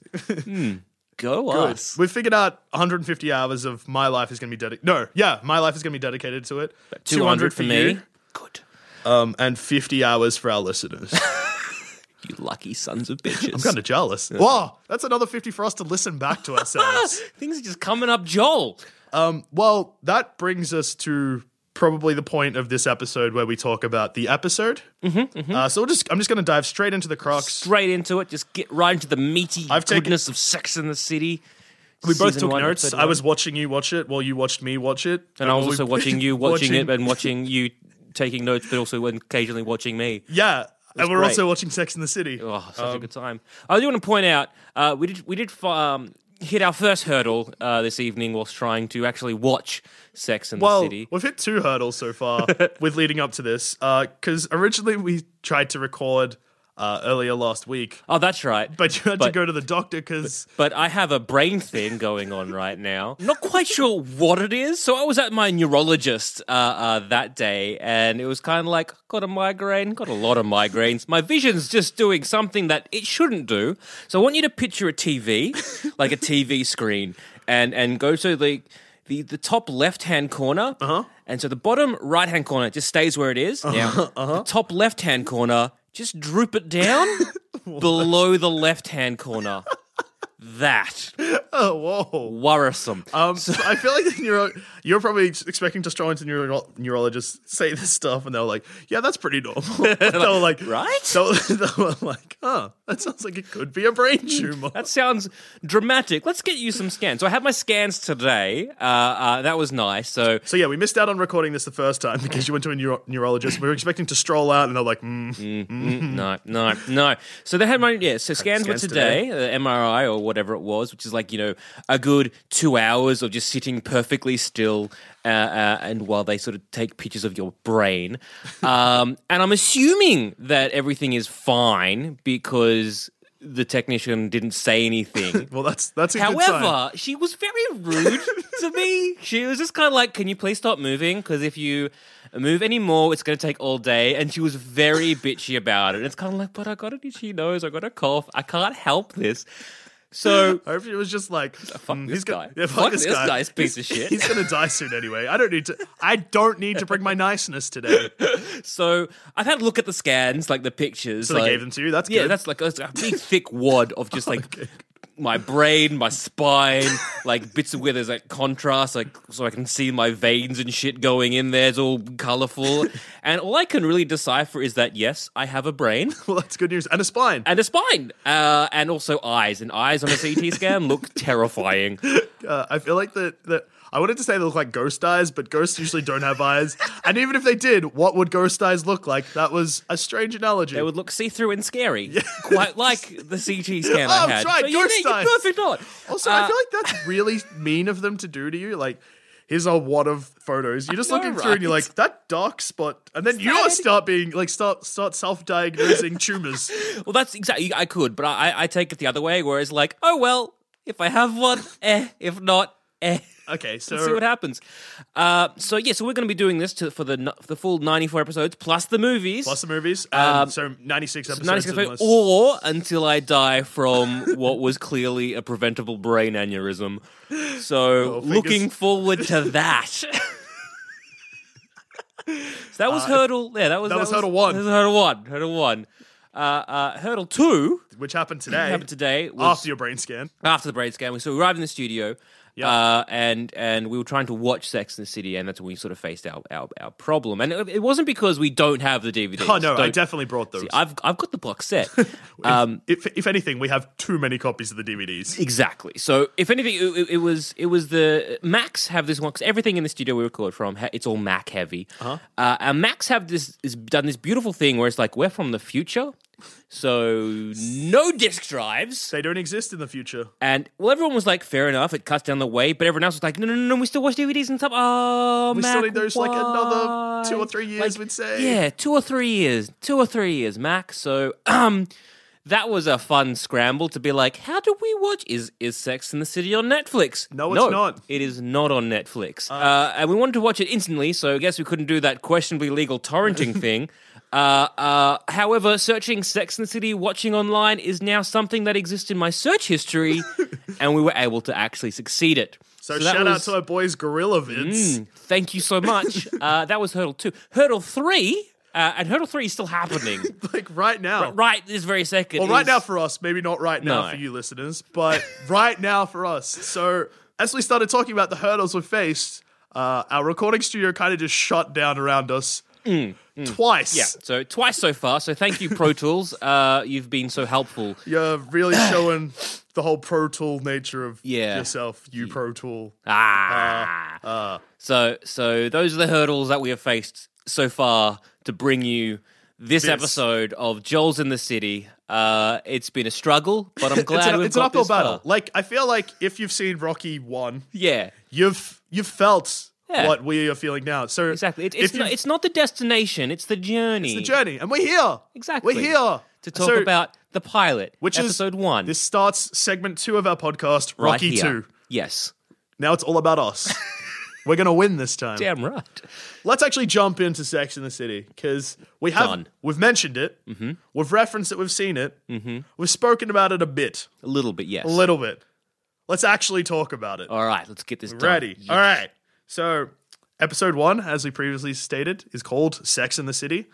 Good, self-titled episode. Yep, solid introduction. Kind of like when a band releases an album that's self-titled and the first track is self-titled. Oh, I love when they do that. You're just like, good, I can think of maybe like one example. Actually, I can't think of a single one. No, I can't think of a single example. No, and just to reiterate, we've now hit hurdle number 4. We're actually now switched studios because Pro Tools crashed again.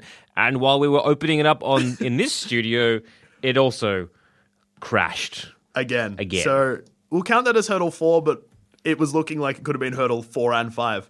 So yeah, this not only is the first ever Sex and the City podcast by 2 people called Joel, but that we know of. It's also the first Sex and the City podcast that has been filmed in 2 locations, hosted by 2 people called Joel. So let's get into it. Let's finally get into it. After about an hour, maybe of faffing about, maybe really a week if you can consider tumor problems, but an hour of faffing about. I definitely consider your tumor problems faffing about. All right. Sex and the City. Pilot episode. First episode, Sex and the City. So basically, it's very plot light. The pilot does something that I respected whilst I was watching it. Something I wasn't quite expecting. Where usually pilots in TV shows, even the ones I fucking love, Joel, which obviously counts Sex and the City, because why would I be doing this if I didn't fucking love it? Like things like I should probably explain what I was about to say. So yeah, pilots usually try and have set up like a hook, like a plot hook, being like, guys, like, you're gonna have to pick up the show if you want some fucking answers. Exactly, like what's gonna happen? Like cliffhanger-y typey thing that's like an overarching point of the whole thing. Yeah, like even things like shows that are famous for not really having like very plot confined episodes, like a show that I'm not sure if you're familiar with, and I'm vaguely familiar with it, Mad Men. Yes. Our second favorite show behind Sex and the City. Even the pilot there, like, there's heaps of mystery and intrigue set up, where this pilot, Sex and the City, all character based, which is sick. I really enjoyed it. I did too. Yeah, so pretty much there's a plot. Like it's not non-existent. It's not just all character development. So basically, the plot synopsis that I got from it is that Carrie Bradshaw, the main character of the whole series, of the entire series, is writing an article titled Sex and the City. Side note, that means that they say the phrase Sex and the City in the TV show Sex and the City in the episode Sex and the City. That pleases me so much. You would not believe just the grin I have on my face. Things like that usually make me really angry. Like when movies say the movie title, I usually look to the person sitting next to me with actually, no, it always makes me happy. With a really dumb look on my face, being like, that's the movie. I know. We're watching the movie. It would only make me even more happier if they just stopped action and looked directly into the camera and said, I'm writing an article on, look to camera, Sex and the City. And the camera zoomed out and it revealed that it was a set. Yes. And above the set, it had Sex and the City. Oh, now filming. Beautiful. I mean, like, it's just big flashing over the top. Sex and the City. That's what you want. Maybe some, like, rain or something. Yeah, that'd be all right. And then back to the action, like nothing happened. Swivel the head. So as I was saying, my article, wink, audible wink. So Carrie's writing an article titled Sex in the City for her column, which is basically about men having sex and it leading to no attachment while they're in their early 30s, compared to women who are looking for a stable relationship but not quite marriage and kids yet. Yep. They don't want that. No. They just want like a nice time. Yes. But they can't get it because the dudes around the same age are just like, no strings attached. Yeah. I from what I got from it was just basically sex like a man should have probably been the title of the episode. They do say that phrase more than they say much, Sex in the City. which is, again, a lot. And there was an underlining theme of this particular episode, which I'm pretty sure is going to be touched upon to the rest of the series, which was sex versus love. Yeah, it's like head versus heart, but head being the head of your penis. Yes. Or vagina. Or vulva. Or Head of your clitoris. What do the ladies have? I don't know. Don't they have a head down there? They're missing out. Well, do you know what's good? Sex in the City is going to teach us a lot more about that. That is very true. And speaking of head, I want to bring this up now, just while I mention it.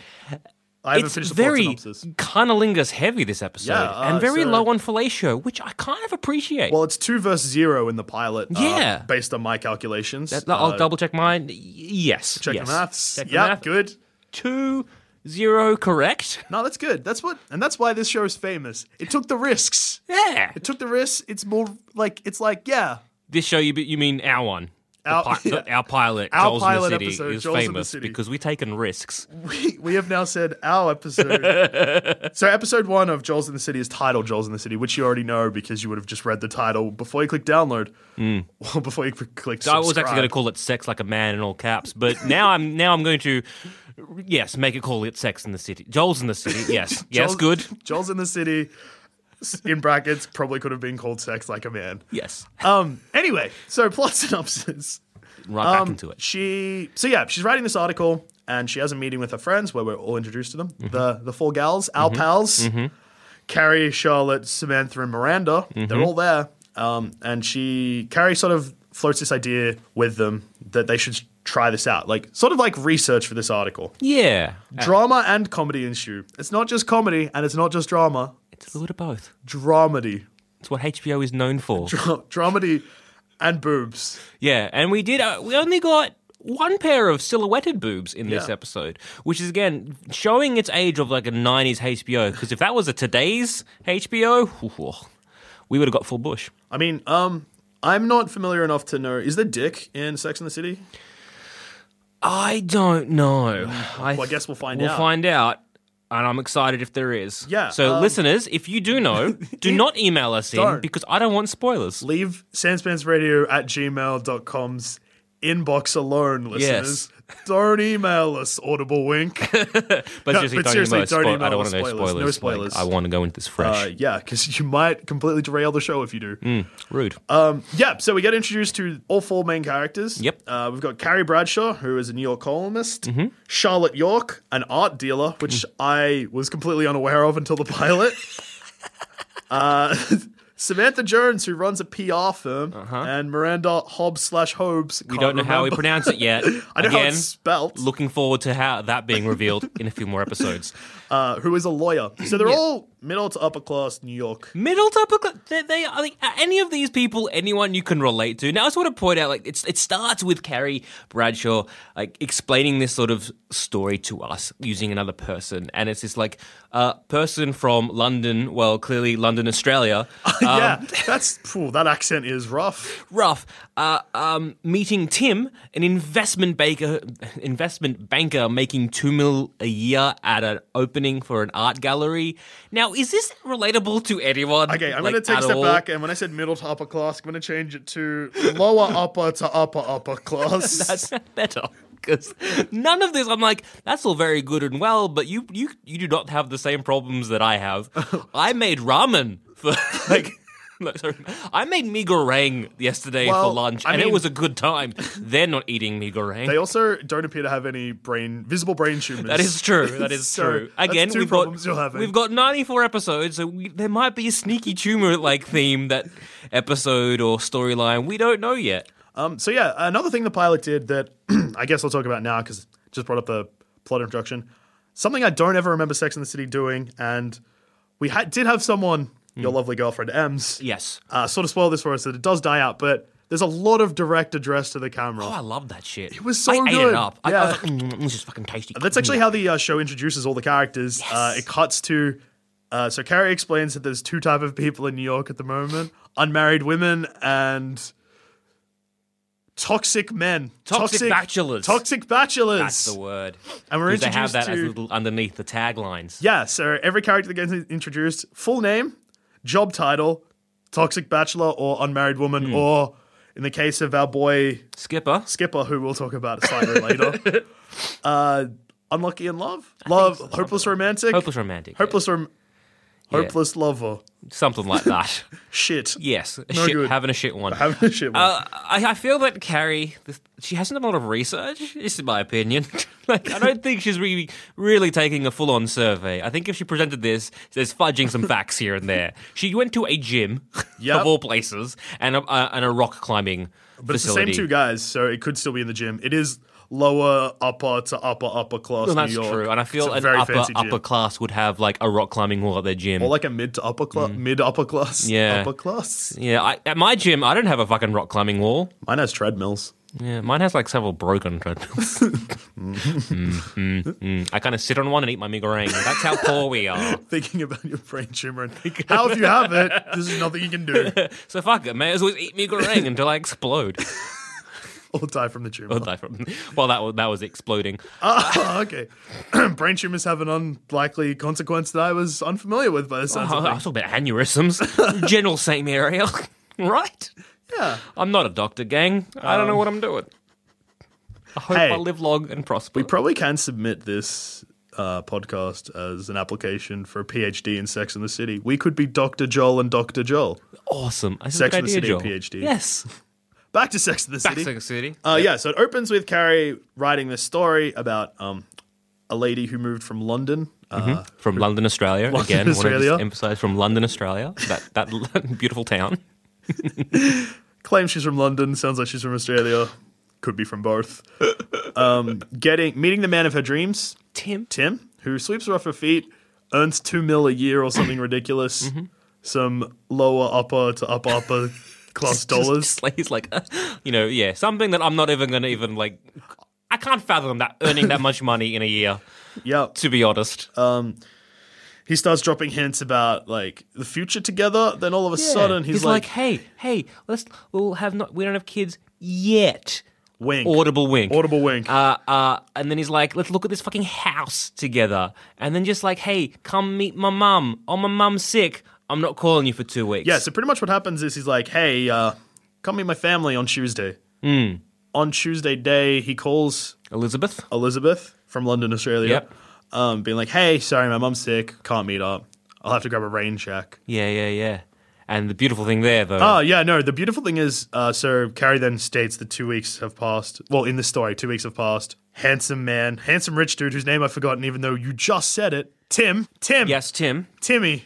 Our boy Tim. Our boy Timmy. So he hasn't called for 2 weeks. She finally calls him. Elizabeth calls him. Which to me is very odd that she's waited 2 weeks. Yeah. If they're looking at buying a house together, and she points out, like, you're looking at buying a house together, that's a serious relationship. And fair point. But she waits 2 weeks That's like a long chump. time. Yeah, that's strange. But yeah, she waits 2 weeks and she's like, this is an awfully long rain check. The camera pans out and it's raining.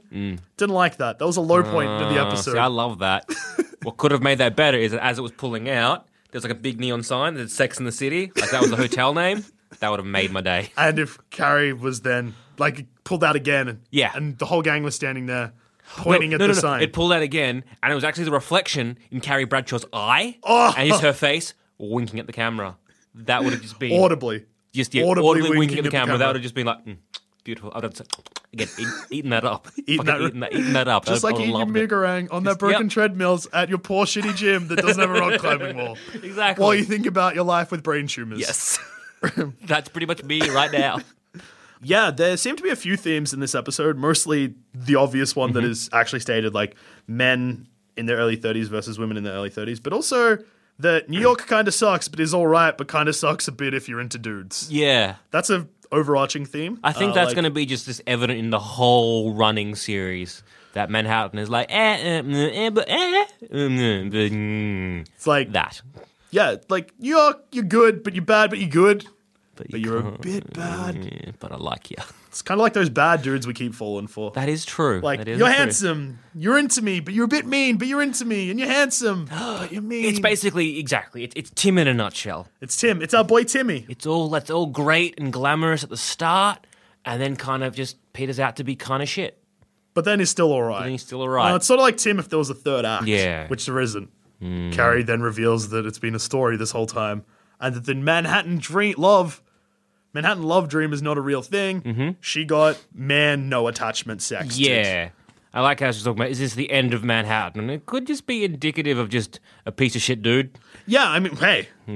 Anyway, she ends up talking about something about that being in the riddle of the Sphinx, and I'm pretty sure that wasn't the riddle of the Sphinx.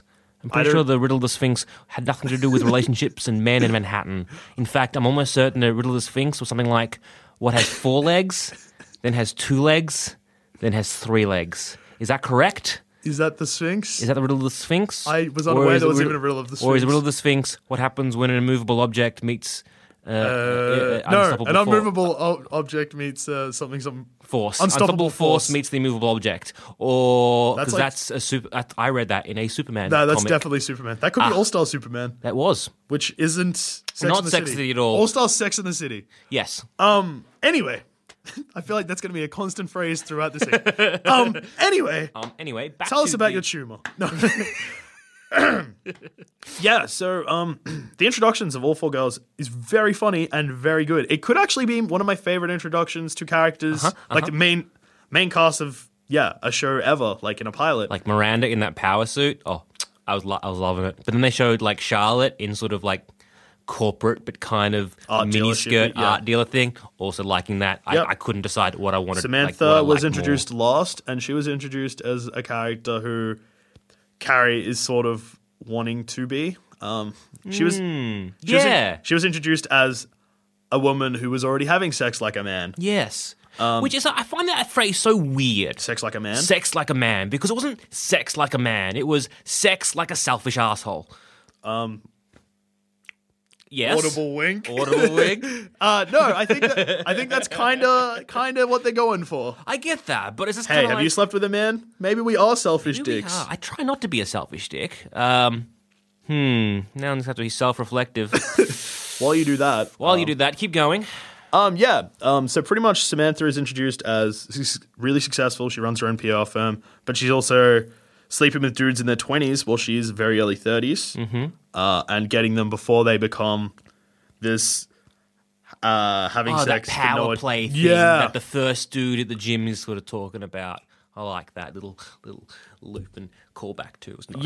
Yeah. So Carrie sort of introduces Samantha as someone she kind of wishes she was, kind of. Not 100%. She still wants to be her own person, Joel. Yeah. She doesn't want to be actually Samantha. No, she doesn't want to she doesn't want to take Samantha and like blackjack her over the head. She doesn't want drag her to an alleyway and skin her and wear her clothes. No. That's not what she doesn't want wants. an invasion of the body snatcher Samantha. No. She doesn't want the cast of Sex in the City to be she doesn't want Charlotte, Samantha, Miranda, Samantha. Exactly. She doesn't want 2 Samanthas, no. Joel. She doesn't want to face off with Samantha. No, she doesn't. She doesn't? No. I'm glad we've got she that clarified. just wants to be sort of like Samantha, personality-wise. Like an aspiration to. Aspirations. Now I understand. I mean, like, they're still equally successful with See, jobs. I was thinking maybe she was wanting to do like a face-off thing. Yeah, no, I can see that, Joel. But not give her own face to Samantha and just have like a double face-off. So it was just like Carrie's face and then Samantha's face. Like masks. Yeah. So that there would like be a real face.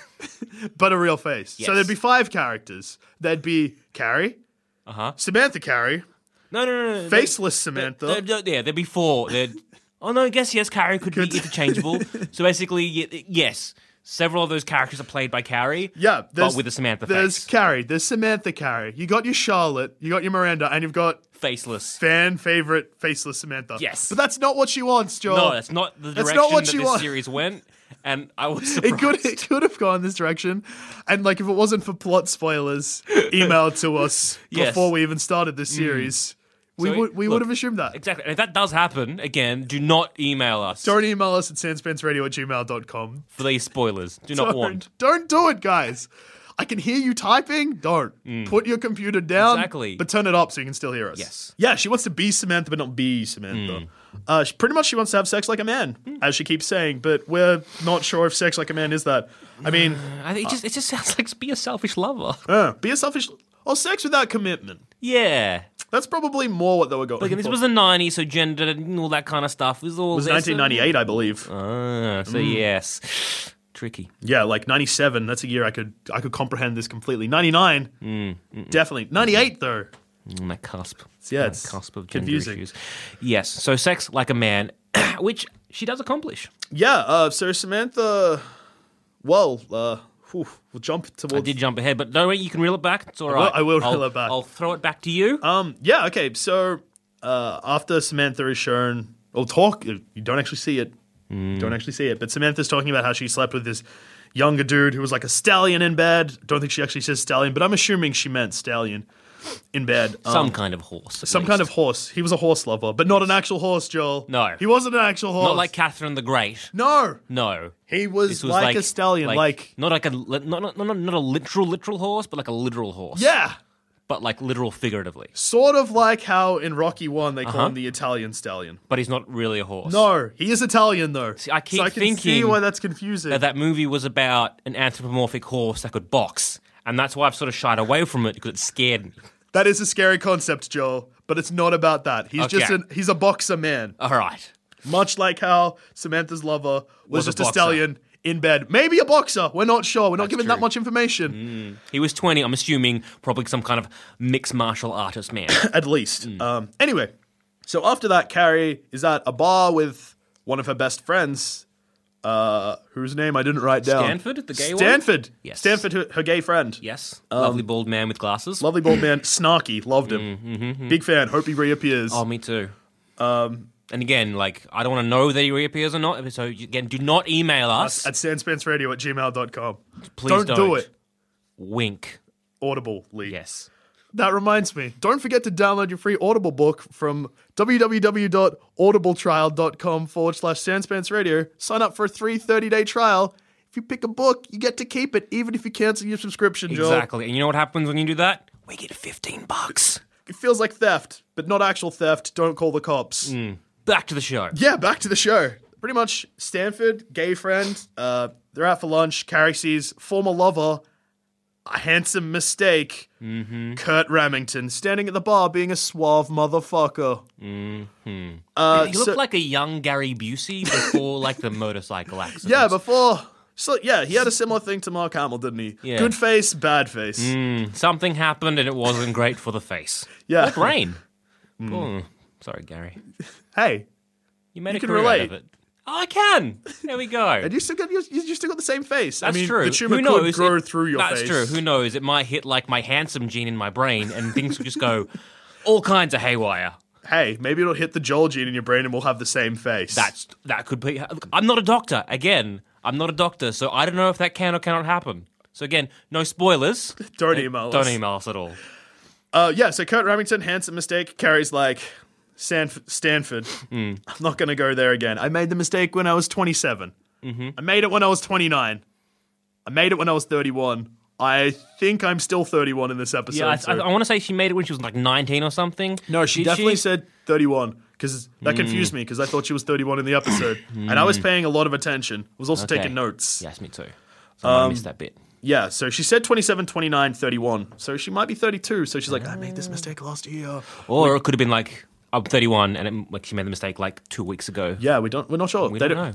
That's probably my big criticism. They don't give us a date and a time during the whole episode. Oh, yeah, there was a prequel. We'll get to that. If only there was a prequel. That Where could she explain wrote- the Kurt Remington. Exactly. Maybe, where she sat down and wrote some diaries.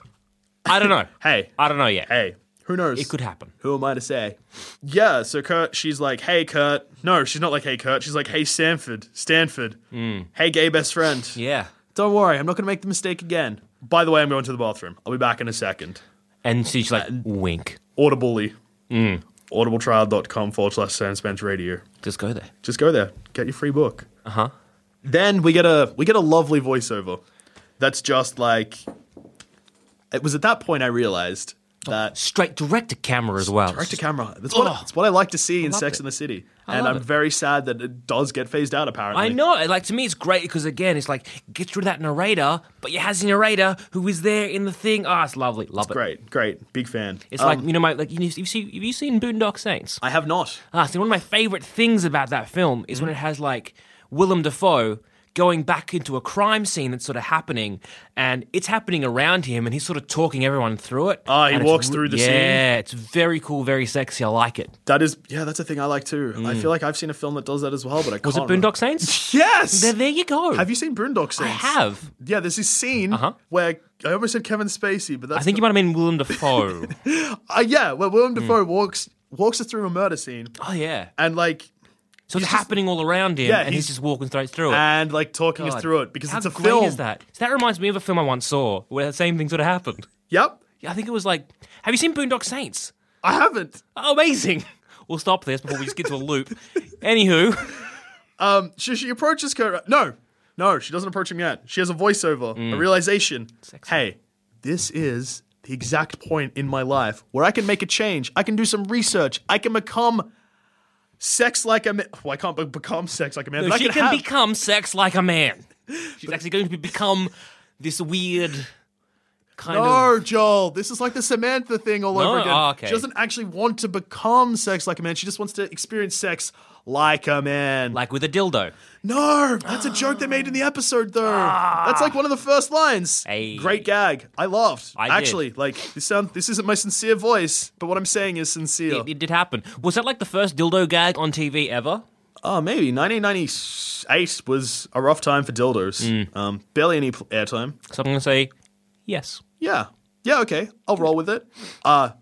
If that is incorrect, email us at sanspansradio@gmail.com and we'll happily go back. Admit we're wrong. Admit we're wrong. Go back, re-edit this episode, and upload it again with your for you. email in the middle of it. I'm just going to leave a pause now, just so that if we are wrong, it's easy to edit in an apology. Good. So if you just heard a silence, we weren't wrong. So she's like, no, all right, Kurt, I'm coming for you, bro. She doesn't say that, but she thinks it. But she doesn't really. She's like, hey, no, this is my chance. Sex like a man. It's happening. It's so good. And she comes up and like, he's fucking smoking like a cigar or some bullshit. Was he smoking a cigar or just a cigarette? I think I was smoking a cigarette in a bar, and you turned and looked at me. You're like, I miss smoking in bars. I know, and that's the thing is like I'm an ex-smoker, and fuck, man, it's like fucking smoking in that whole scene. It's like it's just like it's sexy, it's dirty, Powerful. it's powerful, it's raw. And you're like, You know he's a wild card. fuck yeah, smoking. I'm so glad I gave it up, but I want one so bad. But I'm glad I gave it up. But it's sexy as fuck. Yeah, I have a similar thing when I watch Mad Men, my second favorite TV show. Yes. Where I never really, like, I'm not a smoker at all. Like, I have had cigarettes, but I've never been, like, a smoker. Haven't been like, I'm addicted, or like, hey, I smoke every time I go out. Yes. But watching that makes me wish I could smoke on airplanes all the time, Oh, Joel. I know. It's just like one of those things. You're like, man, I miss doing that in a bar. Well, yeah, I miss smoking on airplanes, and it hasn't happened since the 60s. You are an old man, apparently. Surprise. At the start of this episode, when I said I was in my mid-20s, I lied. Yes. Actually, mid-60s. Mid-60s. Again, math, not our strong Rough. suit. So, yeah, she takes... Kurt is like, hey, come to my place at 3. She's like, I'll be She's like, there. We'll be banging. The scene then pans across at the bed. Carrie's having a great time. Yep. Again, that aforementioned cunnilingus.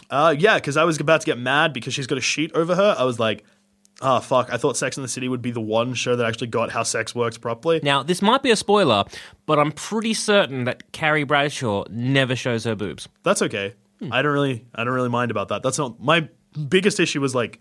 I didn't care about boobs. I don't care, Joel. I know, I'm just I saying. just don't care, saying Joel. a little bit of a spoiler there, that the actress, Sarah Jessica Parker, does not show the boobs. Sarah Jessica Parker. SJP. Yes. SJP. Not one nip.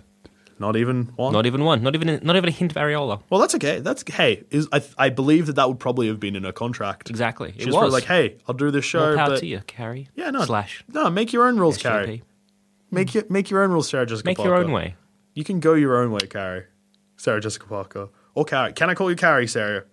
Good. That's going to make it easier. Anyway, us. so Carrie, pans across, was worried because I was like, oh man, there's the whole bed sheet up to the neck thing. That doesn't happen when you have sex with people. where is the dude going to be in this situation? And then Surprise! he crawls out from under the sheets. He was going down on her Like a champ. and then he's like, my turn, like expecting a sneaky blowjob in return. She's just like, nah, listen, mate, I'm Fuck done. you, I gotta go to work, bitches. And off he- he's off he- yeah, off she he just goes. chuffs off.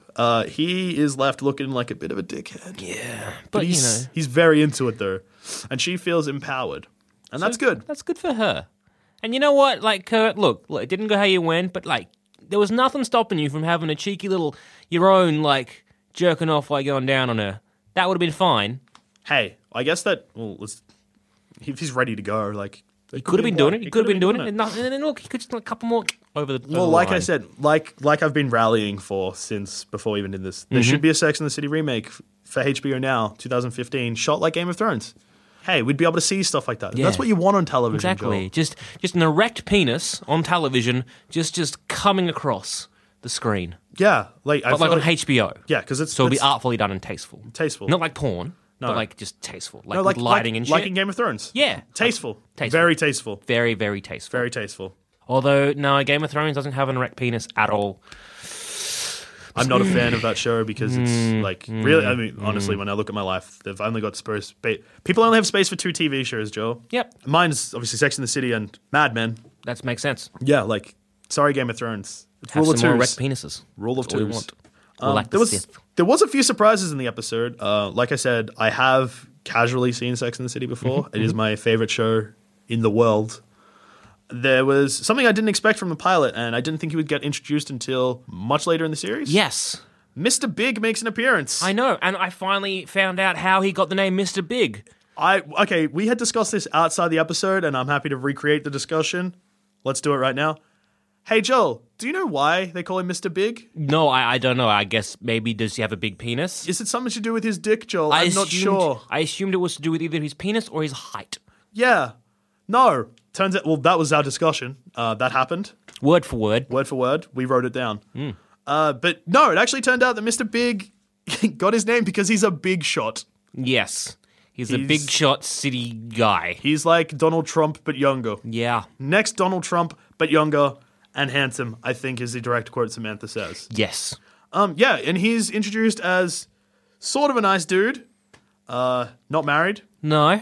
Carrie notices that. Yeah. Picks up her tampons. And condoms. And tampons and condoms? Or is it just condoms? No, I think it might be just condoms. I thought it was...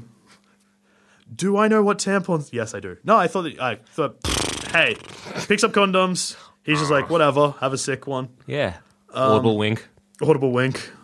audibletrial.com/Sandspins Radio. Check it out. Check it out. Hey, I'd appreciate it. it's not advertising. It's just... This is what we do. It's what we do. Hey, that's It was the just podcast subtly- world, guys. Subtly into the episode itself. Intertwined. Yeah, he picks up the condoms. He's like, hey, that's cool. I will smile at you. Carrie sort of melts. That's good. That's the first introduction. I was like, oh, okay, if he doesn't appear again, that's cool. That's like meeting of chance. Yeah. It'll blossom. Yeah. No, but he's in the episode again later. Big plot point. Big plot point.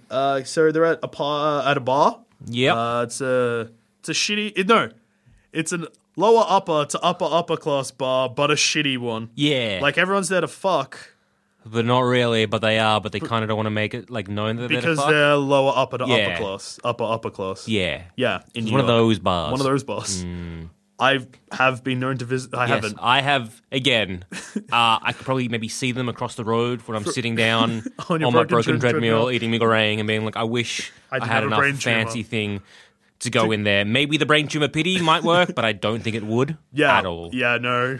It didn't look like the type of bar where you could pick up a lady with a brain tumor. I don't think it would be the type of bar I could even get into. Not dressed like that. No, not dressed like anything I own. Not even if I asked the bouncer very nicely and slipped what would happen to be my wallet at the time, which, knowing me, a $5, that's not going to get me anywhere. Maybe some coins. Maybe some coins. have- In you're- fact, $5, but in coins. So like $5.30 just in coins. But not like any gold coins, a lot of silver coins. So Lot I'd of like silver. shake the hands and a lot of silver just like, psh. Yeah. Well, yeah. wouldn't no, like that. It would have been like that, and he probably would have been like, "Sorry, mate, not tonight. No. Not tonight." Not tonight. And then, like, the girl I was with, he'd look at her, let her in, and I'd be like, damn. And then she'd go and bang a millionaire, and I'd be like, fuck. I'm out of luck. I wish. out of luck. I wish they had a cure for brain tumors. I wish. I'm just going to go have some shitty meringue. On this broken treadmill. my life. I wish at least there was rock climbing in my gym, but there's not. No. So I got to climb the glass like a fucking gecko. And then I just slide because I'm not a gecko and I don't have fucking pads on my hands that need to be able to stick to walls. Yeah. It's unfortunate, a big but that's problem. the life we live. Joel, that's the life that we're dealt. I'm not a gecko man or a millionaire. And I don't live in New York, Exactly. which is my biggest problem, Very I guess. disappointed all round. Yeah, so Mr. Big then comes back later in the episode. So he probably appears about, I'm going to say about 15 minutes into the 20. No, that's a bit, 12 minutes in. He appears Yes. 12 minutes in. Probably bang, right in the middle. Doesn't appear for another 10. Then boom, he's back. He's back. He's like, back. Samantha's like, that guy, I like him. That you guy- gonna hit on him? And Carrie's like, nah, No. bitch. I'm fine. I'm fine. And so Samantha's like, Samantha he's all has a mine. crack. She gets like puma eyes, like a a chick who's just like on the prowl, and she goes to pounce, but fails miserably. Yeah, it's interesting because, so you see Samantha talk about her Italian stallion, but not an actual stallion. Again, not a horse, just Not a horse. or Rocky. No, not actually Rocky Balboa either. Although she never says his name, it could be. So are we saying that Sex and the City shares the same universe as the Rocky, Rocky films? Well, Or just the first one? Well, because it's- Rocky 2 onwards do not even share the same universe as Rocky 1. Is that what we're getting across now? no, Rocky. Good. No, Rocky 2 is in the same universe as Rocky 1, but 3 to 6 are just caused Separate by universe. separate universe caused by the brain tumor that he got from being punched in the head too many times. Okay, so basically, in the Rocky timeline, it's Rocky 1, 2, then there's a divergent. There's one where he sleeps with Samantha, which becomes Sex in the City. and one where he doesn't. And that he dies. becomes 3, 4, 5, and 6. Correct. That's where As we're long at. as I'm Yeah, no, on you're board. there. You're there. You've Okay. understood. You've understood the Rocky theory. I mean, it's been passed around fan theories for a while. I thought you would be up. Honestly, I thought you would have done the research. Before I'm so sorry. It's all now. Like I got a piece of the puzzle, and it's all coming together. I'm understanding now. The Rocky timeline, Second City interjection. Got it. Yep. On board. Yeah, cool. Yeah, good. You're on board. Everyone's back on board. So so pretty much the end of the episode is Samantha striking out, even though she has had sex. Yeah, she had sex with a dude at the well, talks about having sex with a dude at the start. She strikes out with Mr. Big, and you're like, whoa, that's unlike Samantha. I know. But while that's happening, plotline B, which I have not even touched on yet. No, we have not. No, we have not. So Which- just hold on to your seats. Yeah, so which focuses around our gal Charlotte. Oh, She's always so unlucky in love. She is. and She's in the this- unluckiest. In this episode, no exceptions. So we're introduced to the fact she's seeing a dude, Capote, Yes. who is he owns art, expensive art. She's an art dealer. Seems like a Yeah, a good match. marriage made in heaven. Marriage made in heaven, but they're not actually married, nor from actually heaven. No, there is no actual angels in this. No. Unlike Michael, which was that film starring the other Italian stallion, John Travolta, where he was an angel from heaven. Like angels in the outfield. Yes. Like that, but not like that. not like 'cause that at no all, actual 'cause angels. no actual angels. Any baseball, though. No baseball No in baseball. Michael, but he does slow dance to a woman in the middle of Times Square, I think, but he stops traffic because that's this power that every angel possesses. Fact. Can control lights. Fact. So yeah, Charlotte, unlucky in love, meets Capote. Match made in heaven, but not actual heaven. He's not Michael, the other Italian stallion. No. Nor is he the original Italian stallion, Exactly. Rocky. Neither Italian stallion. Also not Capote, Truman Capote. No. Not him either. No. Not him. Thankfully. Yeah, that would have been a rough. That really would have really confused the Rocky timeline. And with that annoying voice going on, I don't think I could have handled it. Yeah, no, it would have been too much. But no, this pilot was really good because they Truman didn't- Capote didn't appear in it. Exactly, and there was no angels, No angels. which, didn't complicate things. Yeah, so Charlotte is hanging with this dude. They go to the nightclub that I'd mentioned earlier in this episode. The one that I No, couldn't get into. no, they don't go to the nightclub. They have a lovely date. Oh, that's right. They have a lovely date, and she ends up at his apartment, and she's like, "No, I can't sleep with you." Exactly. She doesn't want sex like a man. She No. wants sex like a lady. She's like, "No, this is really nice. And I Exactly. don't want to ruin that. Like, I've got work in the morning." She's like, "Look, I'll just get a cab. We'll go out for dinner on Friday." Yeah. He was like, "Yeah, sick." Yeah. I think Walks it was her out. Saturday, but anyway. Saturday. Splitting hairs. Who cares? Go on. No, I Actually, care. I care. We do. With a show about facts about Second City, it was a Saturday. Episode by next episode, Saturday. in-depth analysis, Joel. Yes. That's what we're here for. So we do care. It was Saturday. next Saturday. Kiss on the lips. And he's like, where are you going? West Side? Oh, you know what's there? Hey, scoot over. I want to come in. And then you're like, "Oh, okay, cool. He's going to her apartment. Like, this is kind of nice." No, it's Not at all. He gives 2 separate addresses, and she's like, "That's that nightclub. Chaos. Chaos. That's the nightclub Chaos." Which Not to be confused with the nightclub from Charmed, which has a different name, but I feel like... It might also be Chaos. Yeah, it might also be called Chaos. Also, Chaos kind of sounds like an underground lair of a 90s villain. Yeah, or a goth club. It's neither of those things. Neither of those things. Neither of those things. Skeletor only makes one slight appearance. It's in the bottom left-hand corner. Just look out for him. He'll be there. He giving a bit audibly of an winks at the audible wink, camera. but he'll disappear in about... It's only like several frames. Easter egg. We did have a discussion when he first appeared. I claimed that, no, that was just Miranda. And she wasn't winking, and that you should definitely probably look at those brain scans again. But hey, look, again, because of the hiccup, because of those hurdles, we couldn't actually go back to actually rewatch because it would have caused more buffering issues and, again, delayed this even further. Yeah, so we just had to assume that one of us was incorrect and one of us has a brain tumor. Unfortunately, fans, I've got some bad news about my brain. We decided that it must be me with the brain tumor because that couldn't have been Miranda because it was clearly Skeletor winking at the camera audibly. That's what I thought. So Capote jumps in the cab with her, gives an address. She's like, that's chaos. He's like, look, this has been a lovely night. And hey, look, I'm going to be honest with you. I just really need to have sex tonight. Which, my hat goes off to this guy. Like, the balls on Capote in this, like, just this one scene. Because there were several options there. He has so many options. He could do, like, goodbye, Charlotte, have a good one, I'll grab close the the next cab. she chuffs off, next cab, please. Or call up, next cab, please. Right? Yeah. That's your option. Option 2, you're going to Chaos. Yeah, I'm meeting some friends over there. I thought we were going to have a lot longer thing, but hey, I know they're having a I've party. got some friends having a beer. Like, hey, I don't have work tomorrow. You do? Hey, no problem. So many things. Gonna have so many some things you could have beers with the lads. Just lied about. No, straight up. No, I want to get laid. This is what I want to do. This is what's going to happen. And then they talk about how dinner on Saturday is still a thing. Charlotte seems unhappy with it, but Capote is just like, yeah, no, cool, dinner. Sounds good. I could use a feed. So again, well done, Capote. Charlotte, bad luck. So then the twist that happens... Yes, back to the twist. Yes. He heads to That Chaos. lemon twist, yes. He heads to Chaos. World #1 undefeated champion, Samantha, who has just... She's just struck out with Mr. Big, but you know what I like about Samantha? She doesn't give a shit. She doesn't care. She doesn't care. No. Capote strolls in. She's like, who's this lad? Exactly. Who's this handsome fella? And then she sleeps with... Well, no. We don't necessarily know who she sleeps with. That brings us to Conolinga's scene number 2. Number 2. Capote bringing Samantha to his house. They both comment on the piece of art that Charlotte had was previously commenting commented on about 5 minutes earlier. Capote goes down on her In front of that painting. in front of the painting. Have a shit one, Charlotte. Have a shit one, Charlotte. But yeah, Samantha, no, good job. She rebounded well from Mr. Big Thing. Exactly. While that's happening, the main plot line with Carrie, she meets up with Mr. Big. He's just like, hey, get in. Because, yeah, she's like, oh no, I can't get any cabs. Where are the cabs? I can't catch one. I'm going to have to walk home like an idiot. And then Mr. Big comes up and he's like, get in my car. That to me scared me. Not going to lie. I was a bit worried. Yeah, he was very creepy. I have a note here. It actually says Mr. Big is a creep. Mine just says in Carrie big is capitals, weird into it. Why does she get into Mr. Big's car? I was concerned because she doesn't know this guy. She's met him twice. Yes, he could be like the future Donald Trump or whatever it is, or young Donald Trump. Younger. But we don't know that. He could be like, that could be his thing. He's that rich and powerful. He's going to be like, I'm just going to pick up this random girl and I'm going to, like, again, murder her or, like, you know, skin her, wear her face on my face. Well, Maybe I'll be the next Italian stallion.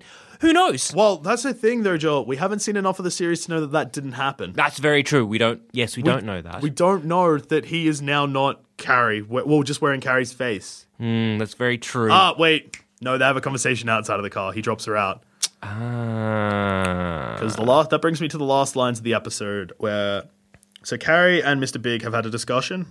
Carrie has told Mr. Big about her having sex like a man versus stable relationships of a lady, early 30s. And Mr. Big's like, you haven't been in love. And she's like, no, of course I haven't. Fuck you, man.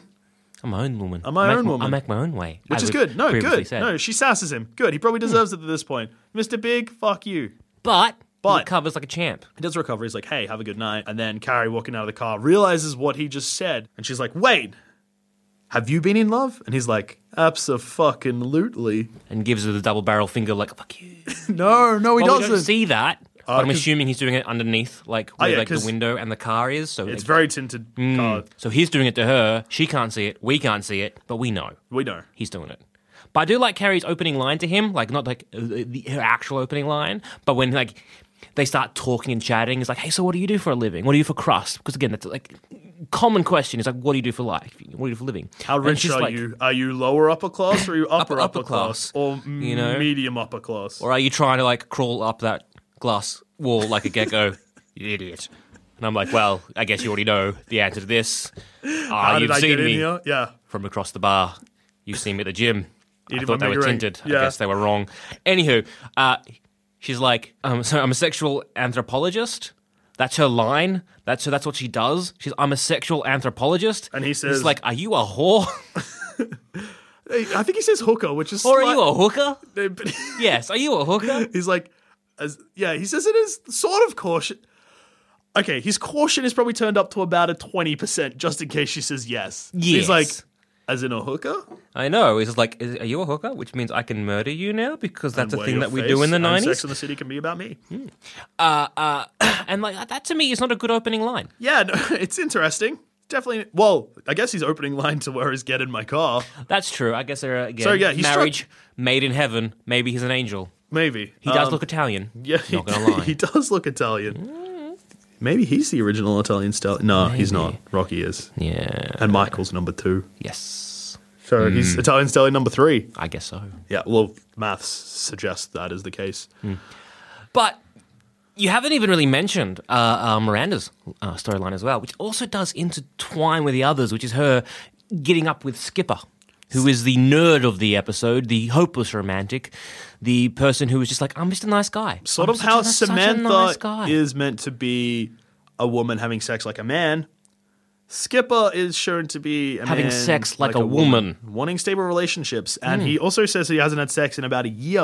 Oh, poor Skipper. Yeah, Skipper, man, bad Sorry luck, for bro. him. Yeah. But yeah, he's also portrayed as a piece of shit. Like I don't really like him. He was too much of a dweeb. Yeah, he's not assertive, he's not dominant, he's not anything. He's someone, he's like, He's ugh. like, yeah, He's just awkward. Awkward as fuck. my glasses. Yeah. Yeah, a bit Basically, like that. it looked a little bit like Tom Hanks, but with a jerry curl. Yeah, which But is like a shit Tom Hanks with a jerry curl. with glasses. With glasses. My glasses. Yeah, I did not like Skipper at all, but he did end up hooking up with Miranda, so props to him. Yeah, no, good job. Even though Miranda was like, this piece of shit. She's like, I'll I'm out of his league. I'll forgive his one fatal flaw of being too nice. Too nice. But I understand where Miranda's coming from. When someone is too nice, I'm Creepy. sus. I'm It's creepy. sus. It's creepy. Exactly. Don't come across as too nice. There's two things I'm into, Joel. Girls with glasses and girls that are kind of a bitch to me. I like a woman that can put me in my place and tell me what to do. Yeah, well, Skipper is neither of these things. no, he's not. He's also... I was like, he's also not a woman, but you just stated that, Joel. You just stated that. I know, So Joel. yeah, that's the plot of the pilot, Sex in the City. So the first episode of Sex in the City. Yep. Sex in the City. So that brings us to sort of like the conclusion part of this podcast, where we're just going to answer a few questions. Yep. And we're going to do this every single Every week. episode from now on in. So you have the questions, Joel. Oh, I do. So, first off, question 1, how many sex scenes are there in total? Because again, math, that's what we like in this show. I believe there was 3. 3? I was going to say 3.5. Ooh. See, I would assume that Skipper is breaking his dry spell with Miranda. Yeah, it's... Because there is marrying, that little thing when they're Just- talking about when, like, you know, that movie where that chick is, like, up against a chain link fence. And, like, Charlotte's like, I hated that movie, but Miranda's into it. So I'm guessing she was going to try and re-emulate. She was going to try and emulate that scene by banging Skipper up against a brick fence, or might have been chain. I was taking notes during that time, wasn't paying attention. It was just a wall. It was a building wall. I don't think she's recreating any scene in that I part. think she was going to try and recreate that scene. We So see 3 sex we scenes do. and one's implied. However, those sex scenes aren't necessarily penetration sex. No, they're not. No. Two are cunnilingus. Oh, so there's only one sex scene, really. There's only one. And that's in the opening. Opening scene. Speaking in the of first 2 minutes in. They kind of blew their wad early with Yep. sex scenes. So really, one sex scene, 2 cunnilingus, 1 hinting at a maybe possible third. One makeout sesh that leads to sex, but we don't see the sex. That's very true. And the Italian stallion, of course, that happened off screen, maybe in between Rocky 2 and 3. We don't know. We're not sure. Hard to say. episode 2 will probably answer all of these questions. I'm hoping so. Next question is, who had the shittest one? Charlotte. Charlotte shit one York. Yes, is Charlotte what I like shit to one call York. her. Yes, he definitely had the shittest one of all the characters, including... No, Skipper had a pretty good one. I was going to say including all the side characters that we saw. Yeah, probably better than all the side characters. Yeah. No, Charlotte really lost this episode. Yeah, she better luck next time, maybe. But you Yeah. are Charlotte shit one York, So, by that nickname, I don't think you're going to have a good one. it's a fan favorite nickname, Joel. I do like it. Next question is, who had the raddest time? I'm gonna say, See, I want to put forward Samantha. yeah, I was gonna. That's 2 votes for Samantha, and there's 2 hosts of the show. So that's 2 for 2. That's 2 for Samantha, 2. what a rad time Samantha has. Not only did she bang the Italian stallion, Rocky who himself. might have been a horse, who might have just been Rocky, yet to be decided. Either way, what a rad time for her. Then she's like, I struck out with Big. Oh well, I don't care. Plenty of fish in the sea. Capote, Sick. So her having a rad time also contributed to Charlotte having a shit one. which adds to her rad time, I feel. And also adds to Charlotte's shit time. So it's just It's a like, cycle. Oh. Like the higher Charlotte, the lower Charlotte gets in this episode, which is the opposite of the gesture I'm making at the I moment. know. Joel. You're making it above your head, so I'm assuming that means high. So low. Well- So you can only have to go higher than that. So another foot above your head is where Samantha is. That's what I'm saying, Joel. That's what I'm saying. Perfect. So Samantha, rad time. Oh, well, sorry. Samantha, rad time up here. Charlotte, shit time, but up here. I know you can't see me gesturing, Okay, but imagine me listeners, gesturing poorly. Put one hand above your head. Yep. Hover it above your scalp. Yep. Put the other arm fully outstretched. And then make a right angle with your hand. So that one is outstretched. That's Yeah. where Samantha is. That is Samantha. The one that's above your head? resting just slightly above your head, also at a right angle. That's Charlotte. Charlotte shit one York. So I think this will also answer our questions. Let's rank the ladies in order here. So of course, number 1, Number 1, Samantha. Number 4, we definitely have Charlotte shit one York. I'm going to put Carrie number 2, Mm-hmm. Miranda number 3. Miranda was mean in this episode, and I didn't like it. I She was know. like too mean. Yeah, Miranda was just I wasn't having none of her. She's like, even though I don't like Skipper, she was kind of being a little bit of a bitch to him. I mean, he was clearly... She was having a bit of fun with him, I feel. I do feel. But it was like... but it was mean mean-spirited fun. Mean fun. She was kind of bullying him. Yeah, she was bullying him. And then she gave him pity fuck. Well, that's... Yeah, I feel like that's also a form of bullying. Yeah, I don't like that at all. If I want someone to fuck me, I don't want to have a pity. Unless it's again the Italian stallion who is like, you lost that battle. We had a good boxing fight. I've seen you there trying to climb that glass wall. Didn't succeed. I'll fuck you. I'll fuck you. Thank Thank you, Rocky. Next time. Hey, maybe I can also fix his treadmill and maybe buy you some more Megarang. Thank you. You're so lovely to Hey. me. And then he'll make me an egg milkshake, and I'm like, Nah, this is not for me. And then he'll just leave you on the broken treadmill with your Megarang and a sore butthole. He will. So, speaking of that, who's our favourite boy this episode? Favorite boy. Controversial because he's clearly a dick, but Capote. You loving Capote? I loved just that scene in the cab. I know, just the balls on that old Capote is just like, well done, mate. Just But Good I job. will say that Big, because in the episodes I've seen, he's usually a piece of shit. He was all right this episode. my favourite boy, however, I'm going to put down my boy, Stanford. Ah, Right? of course. I can relate to Stanford. I can. Because he's looking at Carrie and he's like, oh my God, don't do that. Please don't do that. Stop doing that. You're embarrassing not only yourself, but me, and most importantly, me. Yeah, he's Please stop. He's, So a he's man. my favourite boy in this episode. Yeah, I want to change my answer, but I can't No, because it's already written in stone. because of the laws of podcasting. That is very Joel. true. And our last and final question is, how sick of the theme song are we? Well, we've only heard it twice so far, 3 times if you count the fact that during one of our hurdles it had to rebuffer. Which I am. So 3 times so far. Yeah, 3 times so far. It's okay. It's I'm kinda liking catchy. it. I'm liking it. I'm not hating it at all. No, it's it's pretty really good. quite soothing to my ears. Yeah. No, good. Good. That's been episode 1 of Joel's in the City. This was Sex in the City from the TV show Sex in the City, season 1, episode 1. Yep. I hope that if you've listened to this podcast as a fan of one of our previous shows, you now feel like you have also watched Sex in the City. And if you haven't, Gorilla Vid, if you haven't got the DVDs, which if you haven't, shame, Go buy them. go buy them on Blu-ray. Not sure if they're out in Blu-ray.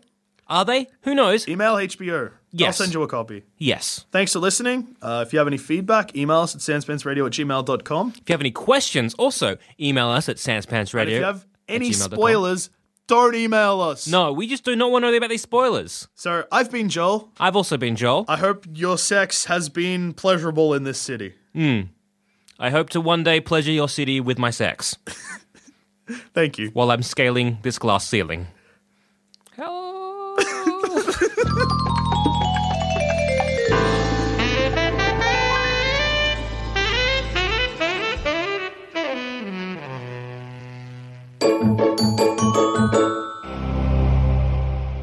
Thanks for listening. If you want to help support the show, why not become a member at sanspantsplus.com and get early access to our shows, a bunch of exclusive content, and much, much more. That's sanspantsplus.com. Hi, I'm Daniel, founder of Pretty Litter. Did you know cats tend to hide symptoms of sickness and pain? I learned this the hard way after losing my cat, Gingy. So I created Pretty Litter, a health monitoring litter that helps detect early signs of illness by changing colors, saving you money and potentially your cat's life. Pretty Litter is veterinarian developed, and it's the easiest way to keep tabs on your fur baby's health right at home. Go to prettylitter.com and use code ACAST for 20% off your first order and a free cat toy. Terms and conditions apply. See site for details.